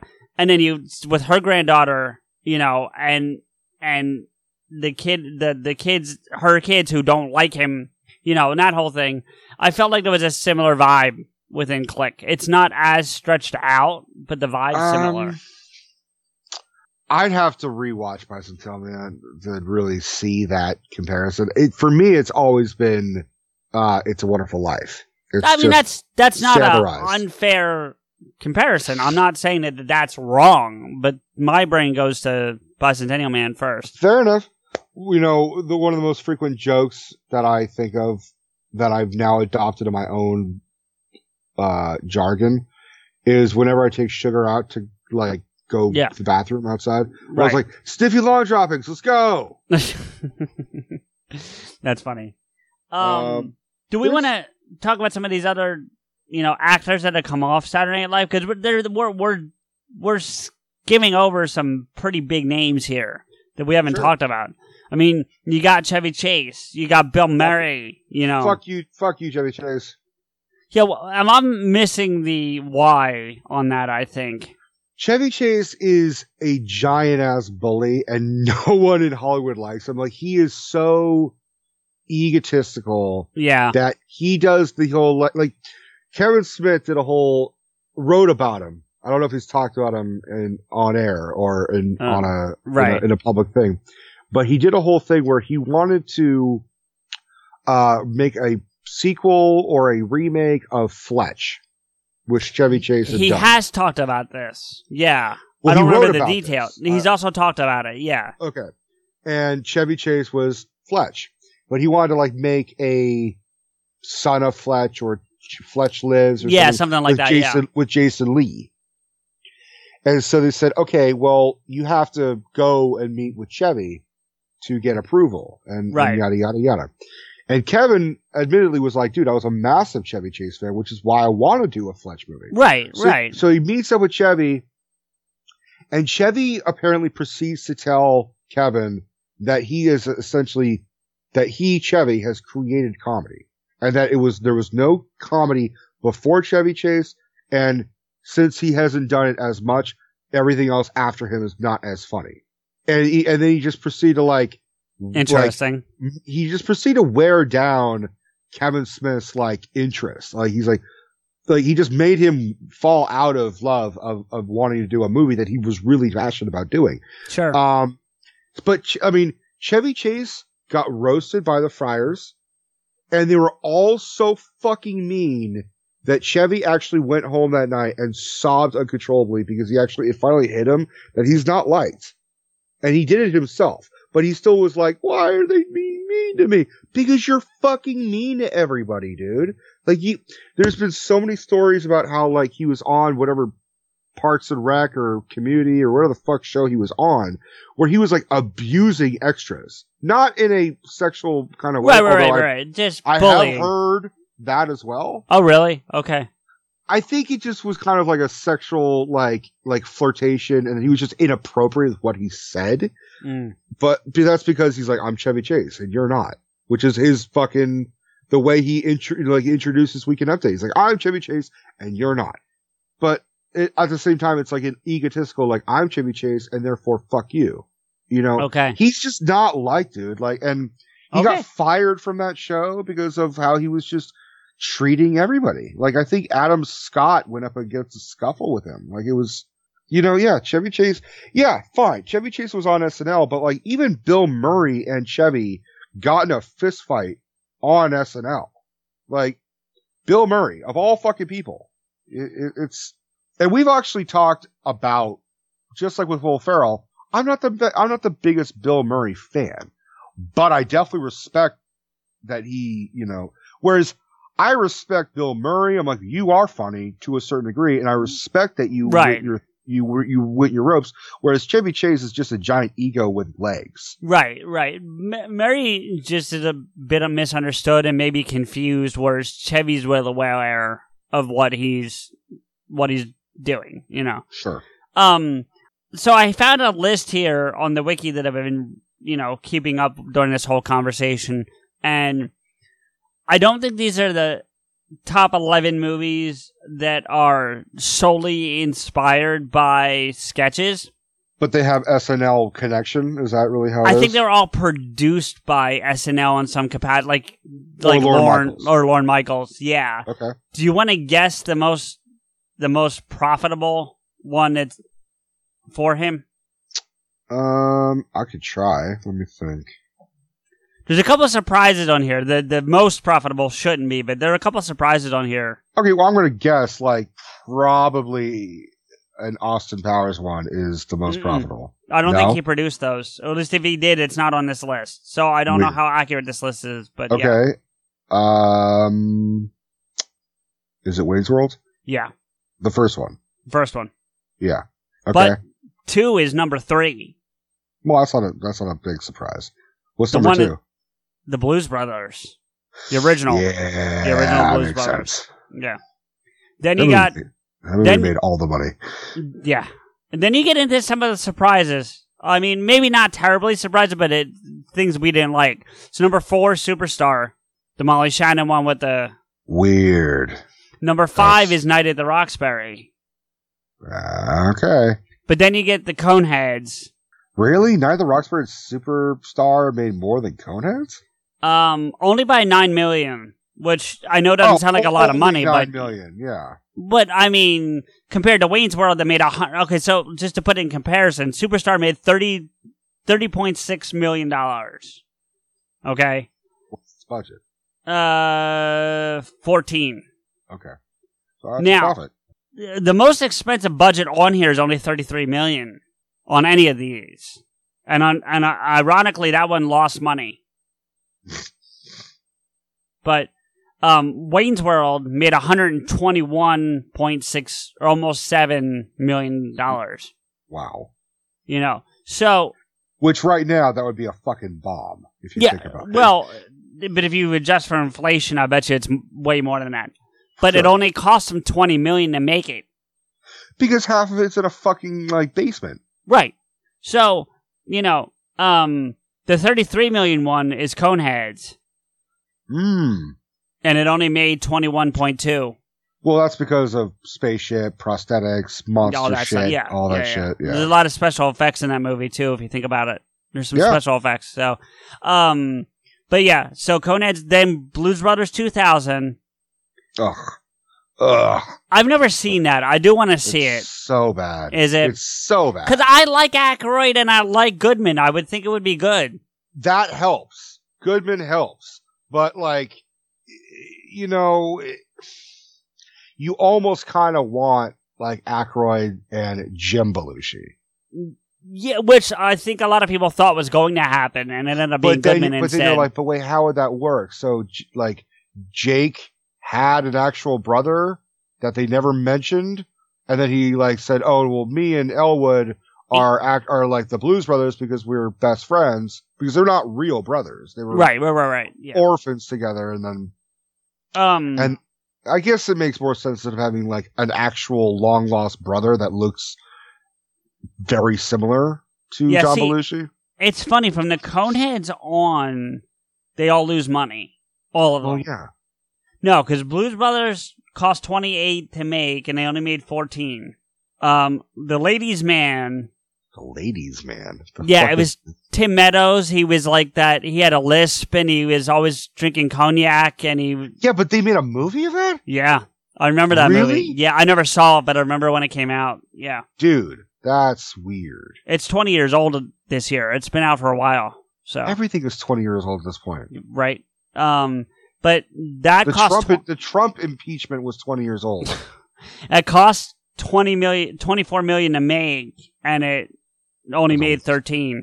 That was a waste of fucking money. Then MacGruber. Okay. I actually...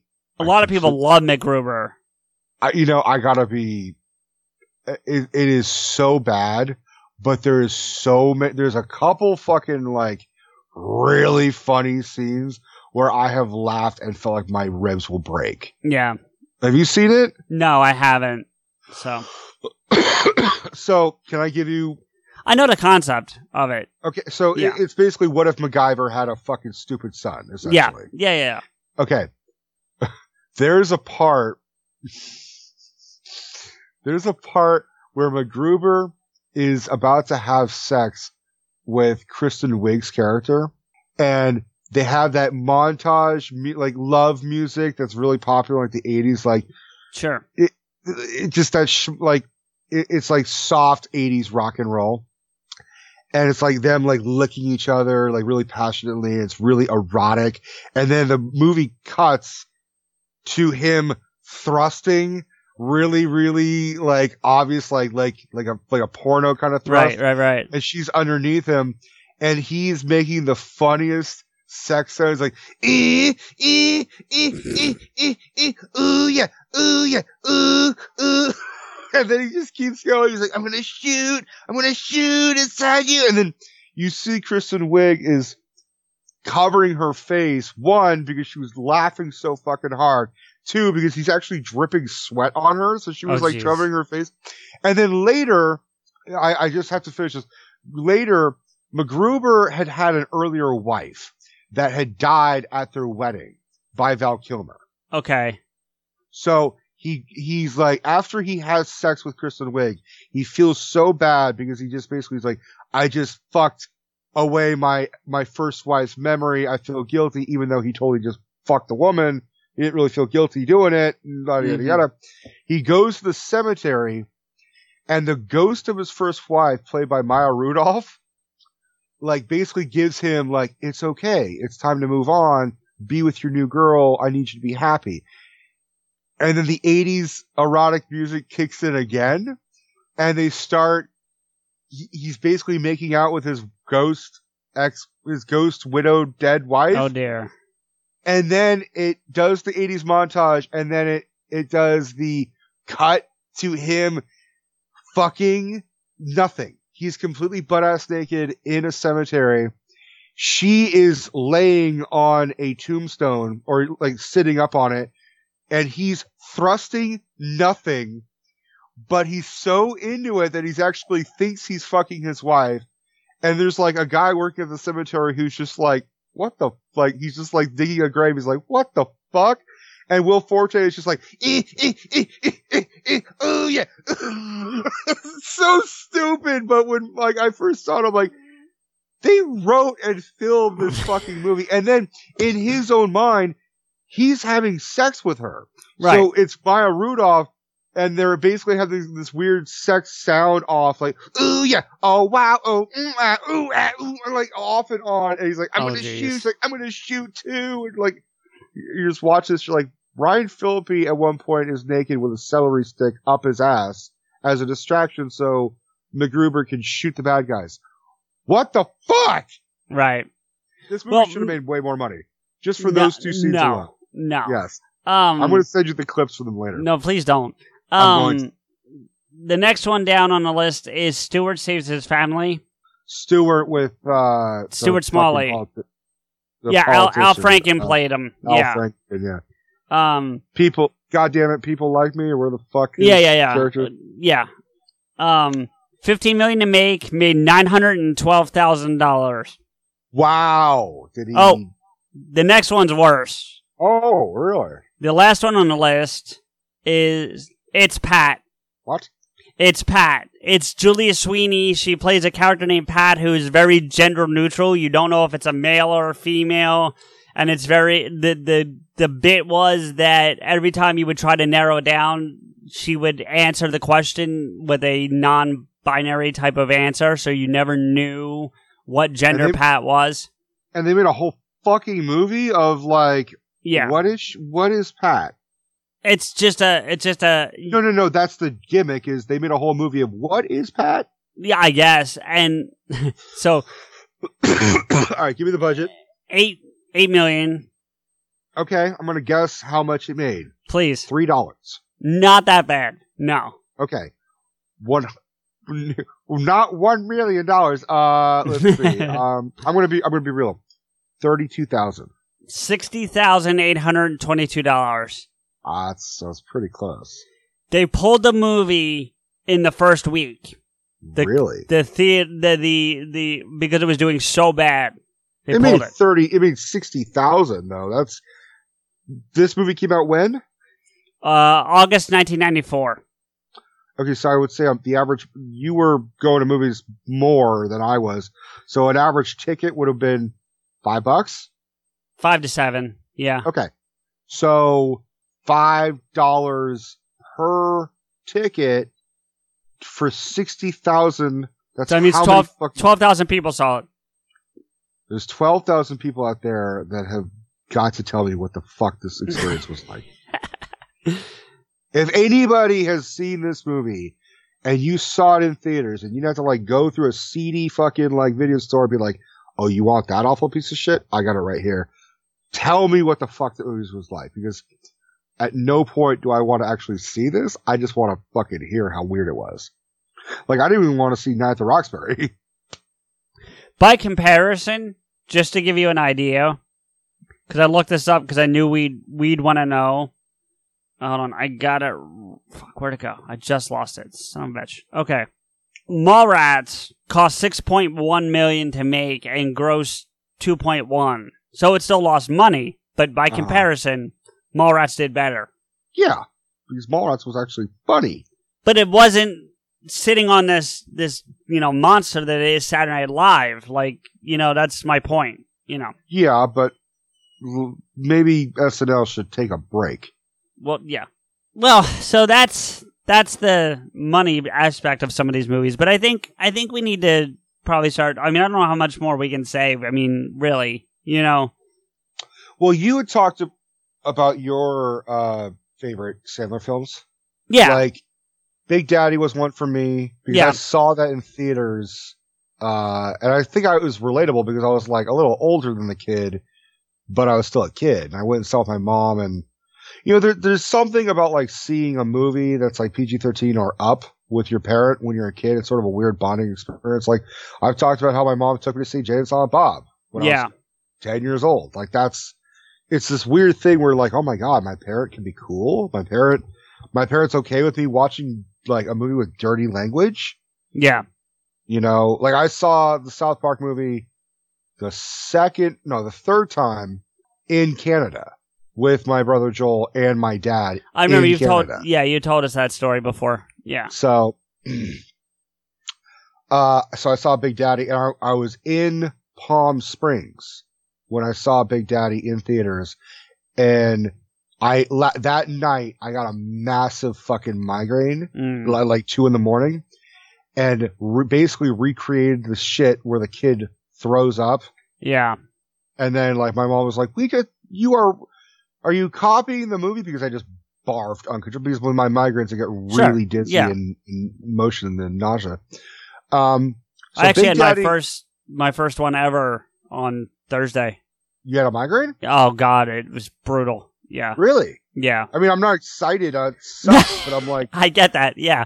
But I'm like, I mean, can you? It woke me up out of a dead sleep. Dead sleep woke me out of a dead sleep. Did you throw up? No, I didn't get that bad. But what did you? I mean, I'm just curious because it's sort of like in a weird roundabout way. It's my thing, but like I'm curious, like did you like see spirals? Did you? No, I just had the really bad headache, but I know other people that have migraines beside you, and I've talked to them, and they said, "Oh yeah, you definitely had a migraine based on like where I was feeling it and like how it radiated and where it stayed and that whole thing." So and it lasted pretty much all day. No, it woke me out of a dead sleep around 3 a.m. I got up and I took like 4 Advil and passed the fuck out, and woke up like 6 hours later. And I mean, yes, it lasted. When you say it lasted all day, like I was able to get up and function and not have any problems, but there was still pain. Like I felt, but like the bulk of it. Turn lights off and shit. No, I didn't need to. Like by the point that I re-woke up, it was just like a mild irritant. So I'm sure it wasn't as Oh. severe as some of the other ones can be, but just you based got on off light, buddy. yeah, no, I've heard. Yeah. But yeah, I didn't mean to derail your thing, but yeah. No, it's fine. Little Nicky was another one for me. Little Nicky's a good one. Yeah, I like that one. It's got a bit of a heavy metal ring to it, so that's what I like about it. My favorite part about that movie, honestly, because it's not great, but my favorite part about that movie is when he talks about, they're talking about it, if you play Ozzy backwards, do you hear, weird shit? And he's like, no, but if you play Chicago backwards, it's like, I am Satan. I will rule all. Yeah. When you talk about Big Daddy, though, I want to double back there for just a second. Like, it hits me in a couple of ways, too. I mean, I'm being adopted, you know what I mean, was one. Also, though, like, and in a much less important way, because it came out in 1999, and at 1999, I had just kind of discovered going to Hooters. Well, I know, it's silly, but like every week they would do trivia at Hooters, and a bunch of my friends and I would go over there and order wings and play trivia and hang out. So like the fact that they were celebrating at Hooters, him, and stuff was just kind of like a thing, I've only been to Hooters once, and it was in Florida. Okay. It was in Orlando, Florida. I had to go there for a wedding that my girlfriend at the time was the maid of dishonor for. Okay. And I say that because, like, so much shit that could have happened wrong at a wedding happened at this wedding. Yeah. Like, the bride's side was like, there's no other way of saying it apart from like, they were like Hillary Clinton's family. They were like real upper class and kind of like Democrat, but like they made you feel like assholes. Oh, I have a similar wedding story, and maybe we'll share these. Just save these for another day. But the gist of it, I could save it. The gist of it is, I was in the wedding, and the bride side are heavy practicing Mormons, and the groom side is not at all. Well, that was sort of the clash. Yeah, I envisioned that based on what you were saying, but it's the same kind of thing, and it was So we'll save those maybe for another day. Okay, let's do it soon because it's fun. But at the same time, going back to the Big Daddy thing for a minute, so like like being, doing that on a weekly basis and then seeing them do it in the movie was fun. So sure. One of my favorite parts in Big Daddy was Steve Buscemi. Yeah. As the homeless guy. And they're like, because I was sort of that kid who saw a homeless guy and would just kind of want to know the life story. Like, I was like, why did you get here? Are you okay? And then like, I would only have like a couple dollars, but like, you could have this. And then my dad or my mom would be like, all right, we gotta go. Let's stop. Right. Let's go. And I'm like, Dad, can you give him a job? And he's like, what? And then we're like, I don't know. And the homeless guy was like, hey, I appreciate your son trying to help, man. I'm not asking for any favor. And my dad's like, no, he's right. You gotta wait. You come by my house, rake my front lawn. I'll give you, I'll pay you whatever it was. $20, whatever it was. Yeah. Yeah. Not like $10 an hour. It's like, here, you do all this, it's $20. Right. Well, I mean, from what you're talking about your dad, that sounds about right.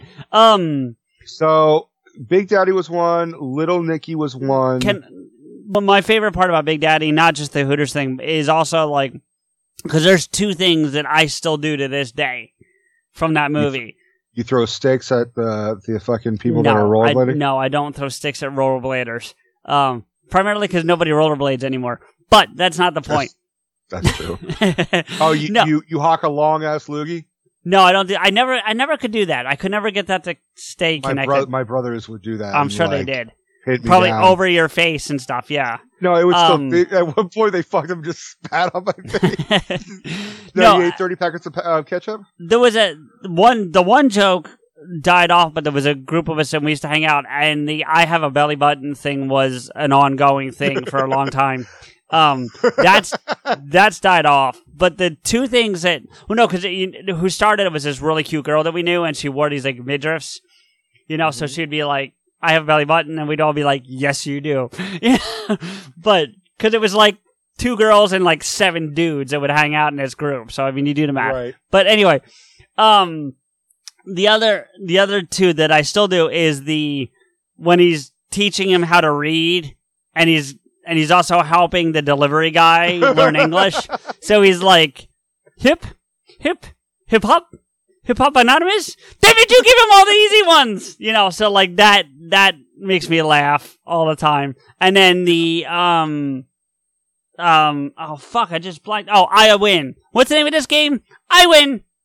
Mm-hmm. When he's playing poker and he's got like nothing, and he's like, "Why do you win?" Because I win. Yeah. I've done. Michael and I have done that. We're playing cards or something. It's like, I win. Why do you win? Because I win. What the fuck's the name of this game? I win. Yeah. I don't know if you noticed it, but I had a back and forth with Rebecca, I think, on Twitter, and I used the GIF from that. I saw that. Yeah. I remember. So Schneider, you know, here's another one. Schneider, yeah. He wouldn't have a career if it wasn't for Sandler. Let's be real. Oh, what? I mean, he was always the guy known as, you can do it! Yeah. Which I have said on the show a couple of times. Mm-hmm. Schneider, you know, there was an old, I was a big, massive fan of Mad Magazine. They did a whole thing where it was like the daily life of Adam Sandler. It was just a quick, like, one or 2 page thing. And it was like 9 a.m. Get up, and look in the mirror and yell for 20 minutes and make funny faces. And then it was like 11:30 a.m. Get Schneider to come over and yell at him to clean the gutters, because that's the only work that he could do that day. The Brad Pitt role in Once Upon a Time. Yeah. The fucking bitch boy. Yeah. And then it was he even did it in the special when he's Yuri, the space cosmonaut that they 69 together. I mean, like.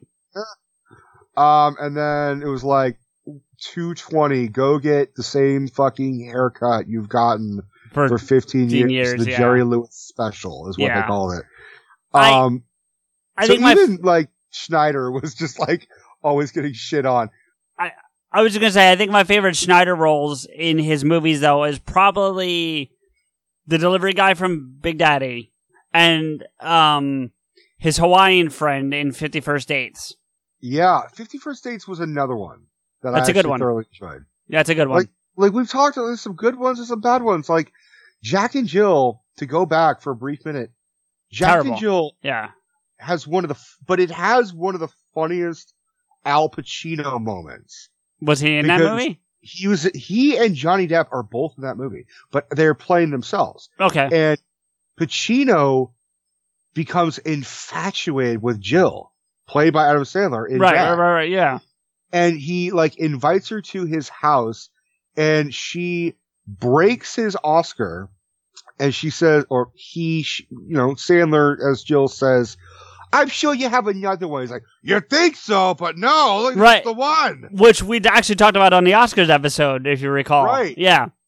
And then Johnny Depp like plays himself like at a basketball game courtside. Curbside, sorry. Yeah. Yeah, I mean. But then you also have Don't Mess with the Zohan, which is like, ugh. But then. See, that. Go ahead. That's a weird one. That's a weird one for me. Because it's like, it's not terrible. Oh, it's pretty terrible. But it's not like, it's kind of funny. But see, that one would be like, that is an SNL bit that just shouldn't have been made into a movie. You know what I mean? Right. No, absolutely. Absolutely. I mean, I'm going to be an Israeli awesome agent. I think, we can talk about it a little more, but I think, and we did say that this was going to be the original conversation. We elaborated it out to SNL. Maybe we do need to do a Sandler deep dive, because the more we're talking about it, there's more to say.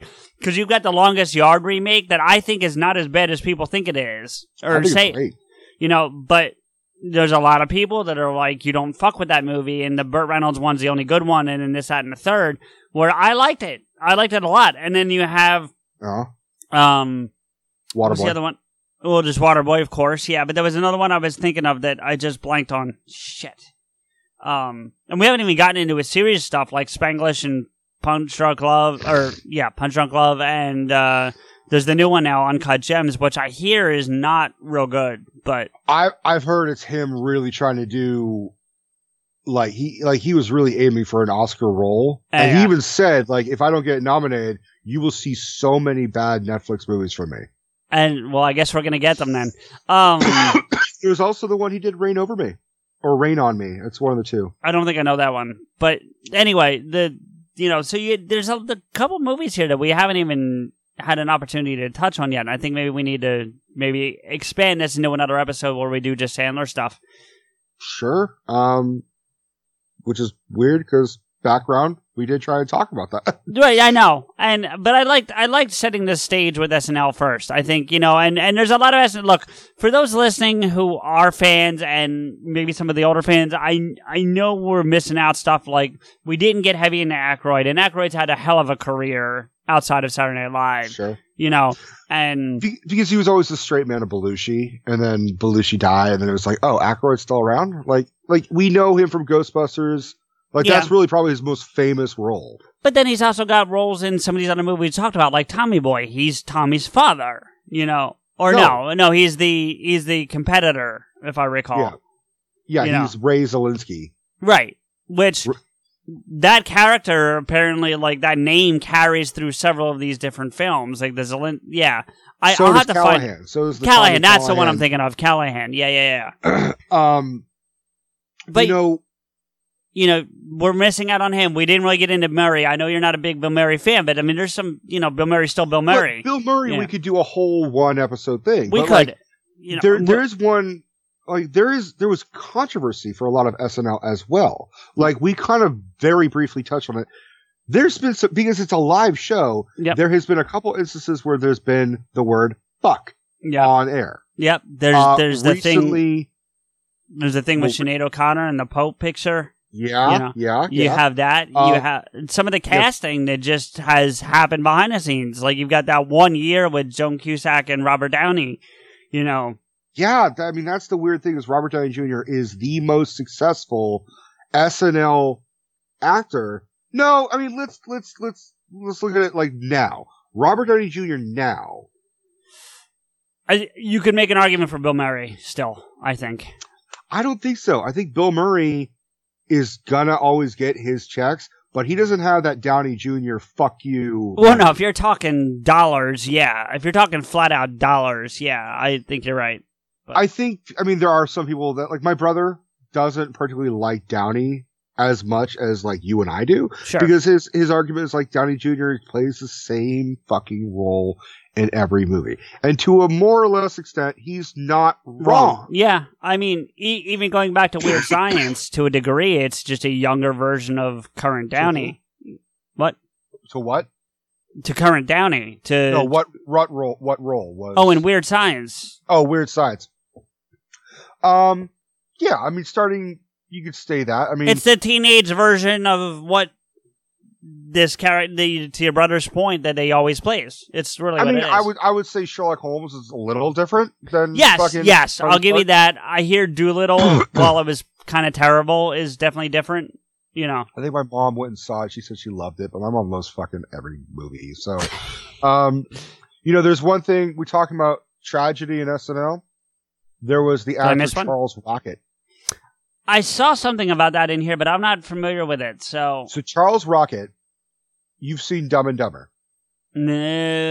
Parts of it. Okay, he's the bad guy in Dumb and Dumber. Okay. He was also in we talked about an episode the movie Tom and Huck. Yes. So he plays fucking Becky's, like he's like the judge in the movie and shit. Charles Rocket was on SNL, and I believe he was the first person to say fuck because he was his character in a segment got shot. So when they're doing the closing segment, the thank yous and the closing, wrap up after each show, one of the cast members said, "So Charles, what's it like to? How do you feel about getting shot?" And he's like laying down on stage, kind of looking like depressed, and he's got a lit cigarette. He's like, "I don't know, but I'd like to know who the fuck did it. And he said it very like, he was distinctly. like, oops. Yeah. It wasn't like, oops, shit, didn't mean to say that. It was like, no, I don't know who the fuck did it. And then the audience loved it, but then he was immediately fired. He did a couple roles. He was trying to do some acting. And if I remember correctly, he fucking like committed suicide by cutting his own throat. Yep. Like, Yep. that is some hard fucking way of killing yourself. I mean, Hartman was murdered by his crazy coked up wife. Fucking Belushi and Farley fucking did it to themselves unintentionally. They knew every time I snort this line or, you know, stick this needle in my arm, it could be my last one. They weren't stupid, but like this dude like said, this is it. Like, it's really heartbreaking. The interesting thing is he was in a couple pretty big movies too. I'm looking at his IMDb. The last thing I saw him in, which I believe was actually aired a month or two before he committed suicide, was an episode of Law and Order SVU. And he does not come off great in that, but it was such a great, meaty, villainous role. It's really kind of fucked up that like that was like the last thing that he did. It might be Criminal Intent, because I don't see SVU on his list here, but I do see... It may have been Criminal Intent. Yeah. I know him more from TV because he's on Quantum Leap. He was on a couple different shows I've seen. He is also, I'm not taking away from his movies, but I'm just saying I know him more from several TV roles that he was on besides Law and Order. Well, because he had that notoriety. I mean, people... Well, he's got a face, too, that you recognize. Like, as soon as I saw his picture, I was like, I know that guy. I've seen him. Yeah, but, like, he has that notoriety of, like, oh, that's the motherfucker who said fuck. See, I didn't know happened. That. There was a whole F-bomb on SNL, like 5-10 years ago or something. And the bit, it wasn't even a funny bit. It was two girls. I think one of them was Kristen Wiig. I don't remember who does the F-bomb, but, like, it may have been Abby... Oh, God, she's the daughter of someone who is famous. The guy from, There's Something About Mary. Abby Elliott. Daughter of Chris Elliott. That's who it is. Okay. I think she's the one who does the F-bomb. And she's in a sketch. It may not be her. I don't know who the fuck it was. It may have been Jenny Slate, actually, now that I think about it. The chick who fucked up symbiotes in Venom, you know? She was on SNL, and I think she's the one. She's like, her and her co-stars Kristen Wiig, and they're fucking saying frickin' frequently. Mm. And so it was just natural where accidentally you're going to say fucking instead of frickin'. Yeah. And you can see she's aware that she said it, and then she blows up her cheeks really like. Right, yeah. But like, that's the thing is, it was such a bad sketch. No one fucking noticed it until people were like, wait, let me rewind my DVR. What the fuck was that? Yeah. There's nothing. It's funny because under the Wikipedia, there's a section about controversies, and I'm telling you right now, and there's a section in the cast about the first story you told about the guy who killed himself. Mm-hmm. But that's the only reference to the F word. I'm not saying the other ones didn't occur. That's not what I'm saying. But I'm saying it's the only. I want to say it's Jenny Slate. I think if you looked up Jenny Slate, it would come up. Well, but either way. But then if you get into the controversies, oh wait, here we go. There's another. Well, there's Jessica Simpson. Right. Okay, there's one with Andrew Dice Clay. Andrew Dice Clay just opened his mouth and they're like, oh my God, controversy. I think it was because he was hosting it, basically. Ironically enough, check this out. And then we gotta start wrapping this down. I might know this, but go ahead. Sinead O'Connor was supposed to be the musical guest for the Andrew Dice Clay one and boycotted the episode, and then ultimately ended up being her own controversy later. There's Rage Against the Machine. Which, by the way, I like Sinead O'Connor, I kind of have to fucking agree with her. Well, you're an atheist. She picked a bad time to do it. But what was even funnier was Joe Pesci was the next week's host, I think. Yeah. And then he took like a photo of the Pope and then like taped it back together and like talked shit about Sinead O'Connor for a second. See, and then that's the only real like major controversy. There's controversy about Kanye being on the show, Kanye West. He was an asshole off stage. And he also wore a MAGA hat on air. And then apparently Trump hosted the show during his presidential campaign. Yeah, he did. That was a thing. So, but those are the only... There's not really controversy, but there's like... But okay, now, here we go. Here's the incidences. Okay, we'll have to maybe... Yeah, because there's Ashley Simpson's lip syncing was kind of like... Right, wow. There's Kinison did a stand-up, apparently. It was kind of like you were talking about with the Carlin stuff, and they actually edited out of the West Coast one. Of course, because Kinison probably really pushed it. Yeah. They ran Richard Pryor on a 5-second delay, because back in 1975, there were no delays. They just ran them. Richard Pryor, you don't know what the fuck he's going to say. There was... there's Alec Baldwin making overt sexual advances at a Boy Scout character as the Scoutmaster. It's Canteen Boy. A Canteen Boy, yeah. That was... which is funny, because then he's like... One of his most famous fucking bits is the sweaty balls. Right. Which they fucking made a fucking ice cream flavor out of. They made a movie out of it, if I recall. No, I don't think so. I think so. Sweaty balls? Yeah. Those characters, not the sweaty balls, but those characters. Because the sweaty balls is the two women that talk very monotone, and they've got that NPR radio thing. Yeah, but, the only thing that sort of, I would almost argue Waterboy was inspiration from Canteen Boy, because he talked like a little bit like this. You know, it evolved into Waterboy. Right. But there's a lot of them here. I think we'll need to, maybe we'll retouch that too, but, because there's a lot of cursing, apparently. Was I right? Was it Jenny Slate, though? Did you see it? Oh, I didn't see it. What was, yes. Yes, it was. Jenny Slate, along with Kristen Wiig.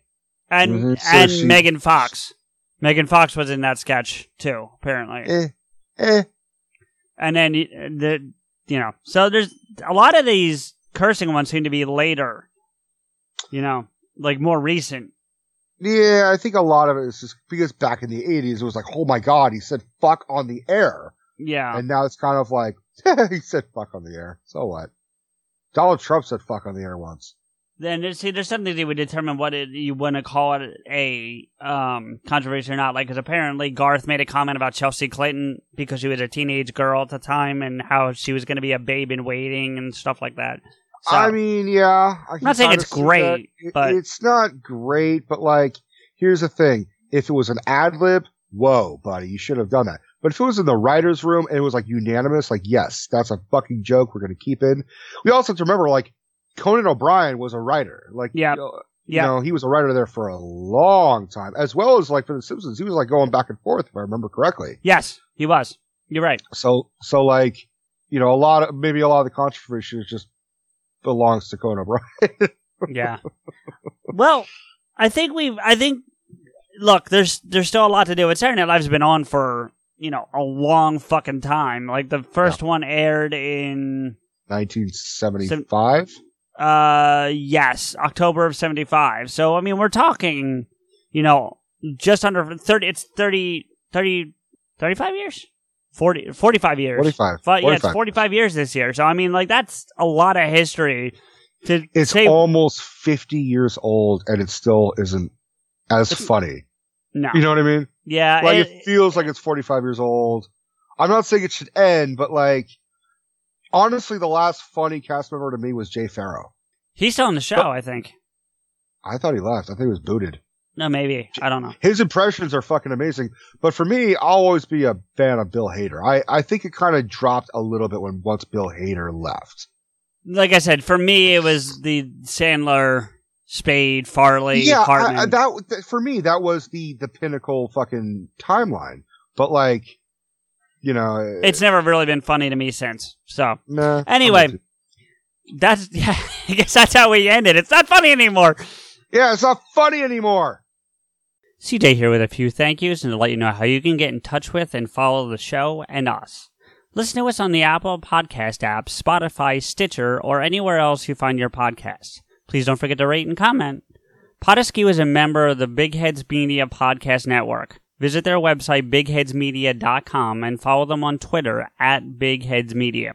If you want to agree with or yell at us, follow Rico, me, and the show on Twitter. The show is @Potaskew, Rico is @RantsRico, and I'm @M_Blade.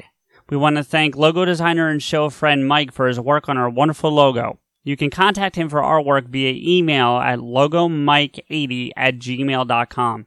That's logomike80@gmail.com. Thank you to Samuel Lemons for all original music on the show, especially our theme music.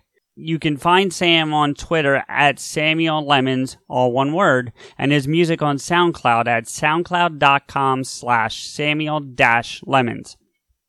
Finally, our biggest thank you is to you, everyone, for listening. Rico and I really appreciate your time and look forward to bringing you another episode soon. It's Saturday Night Live! Damn it!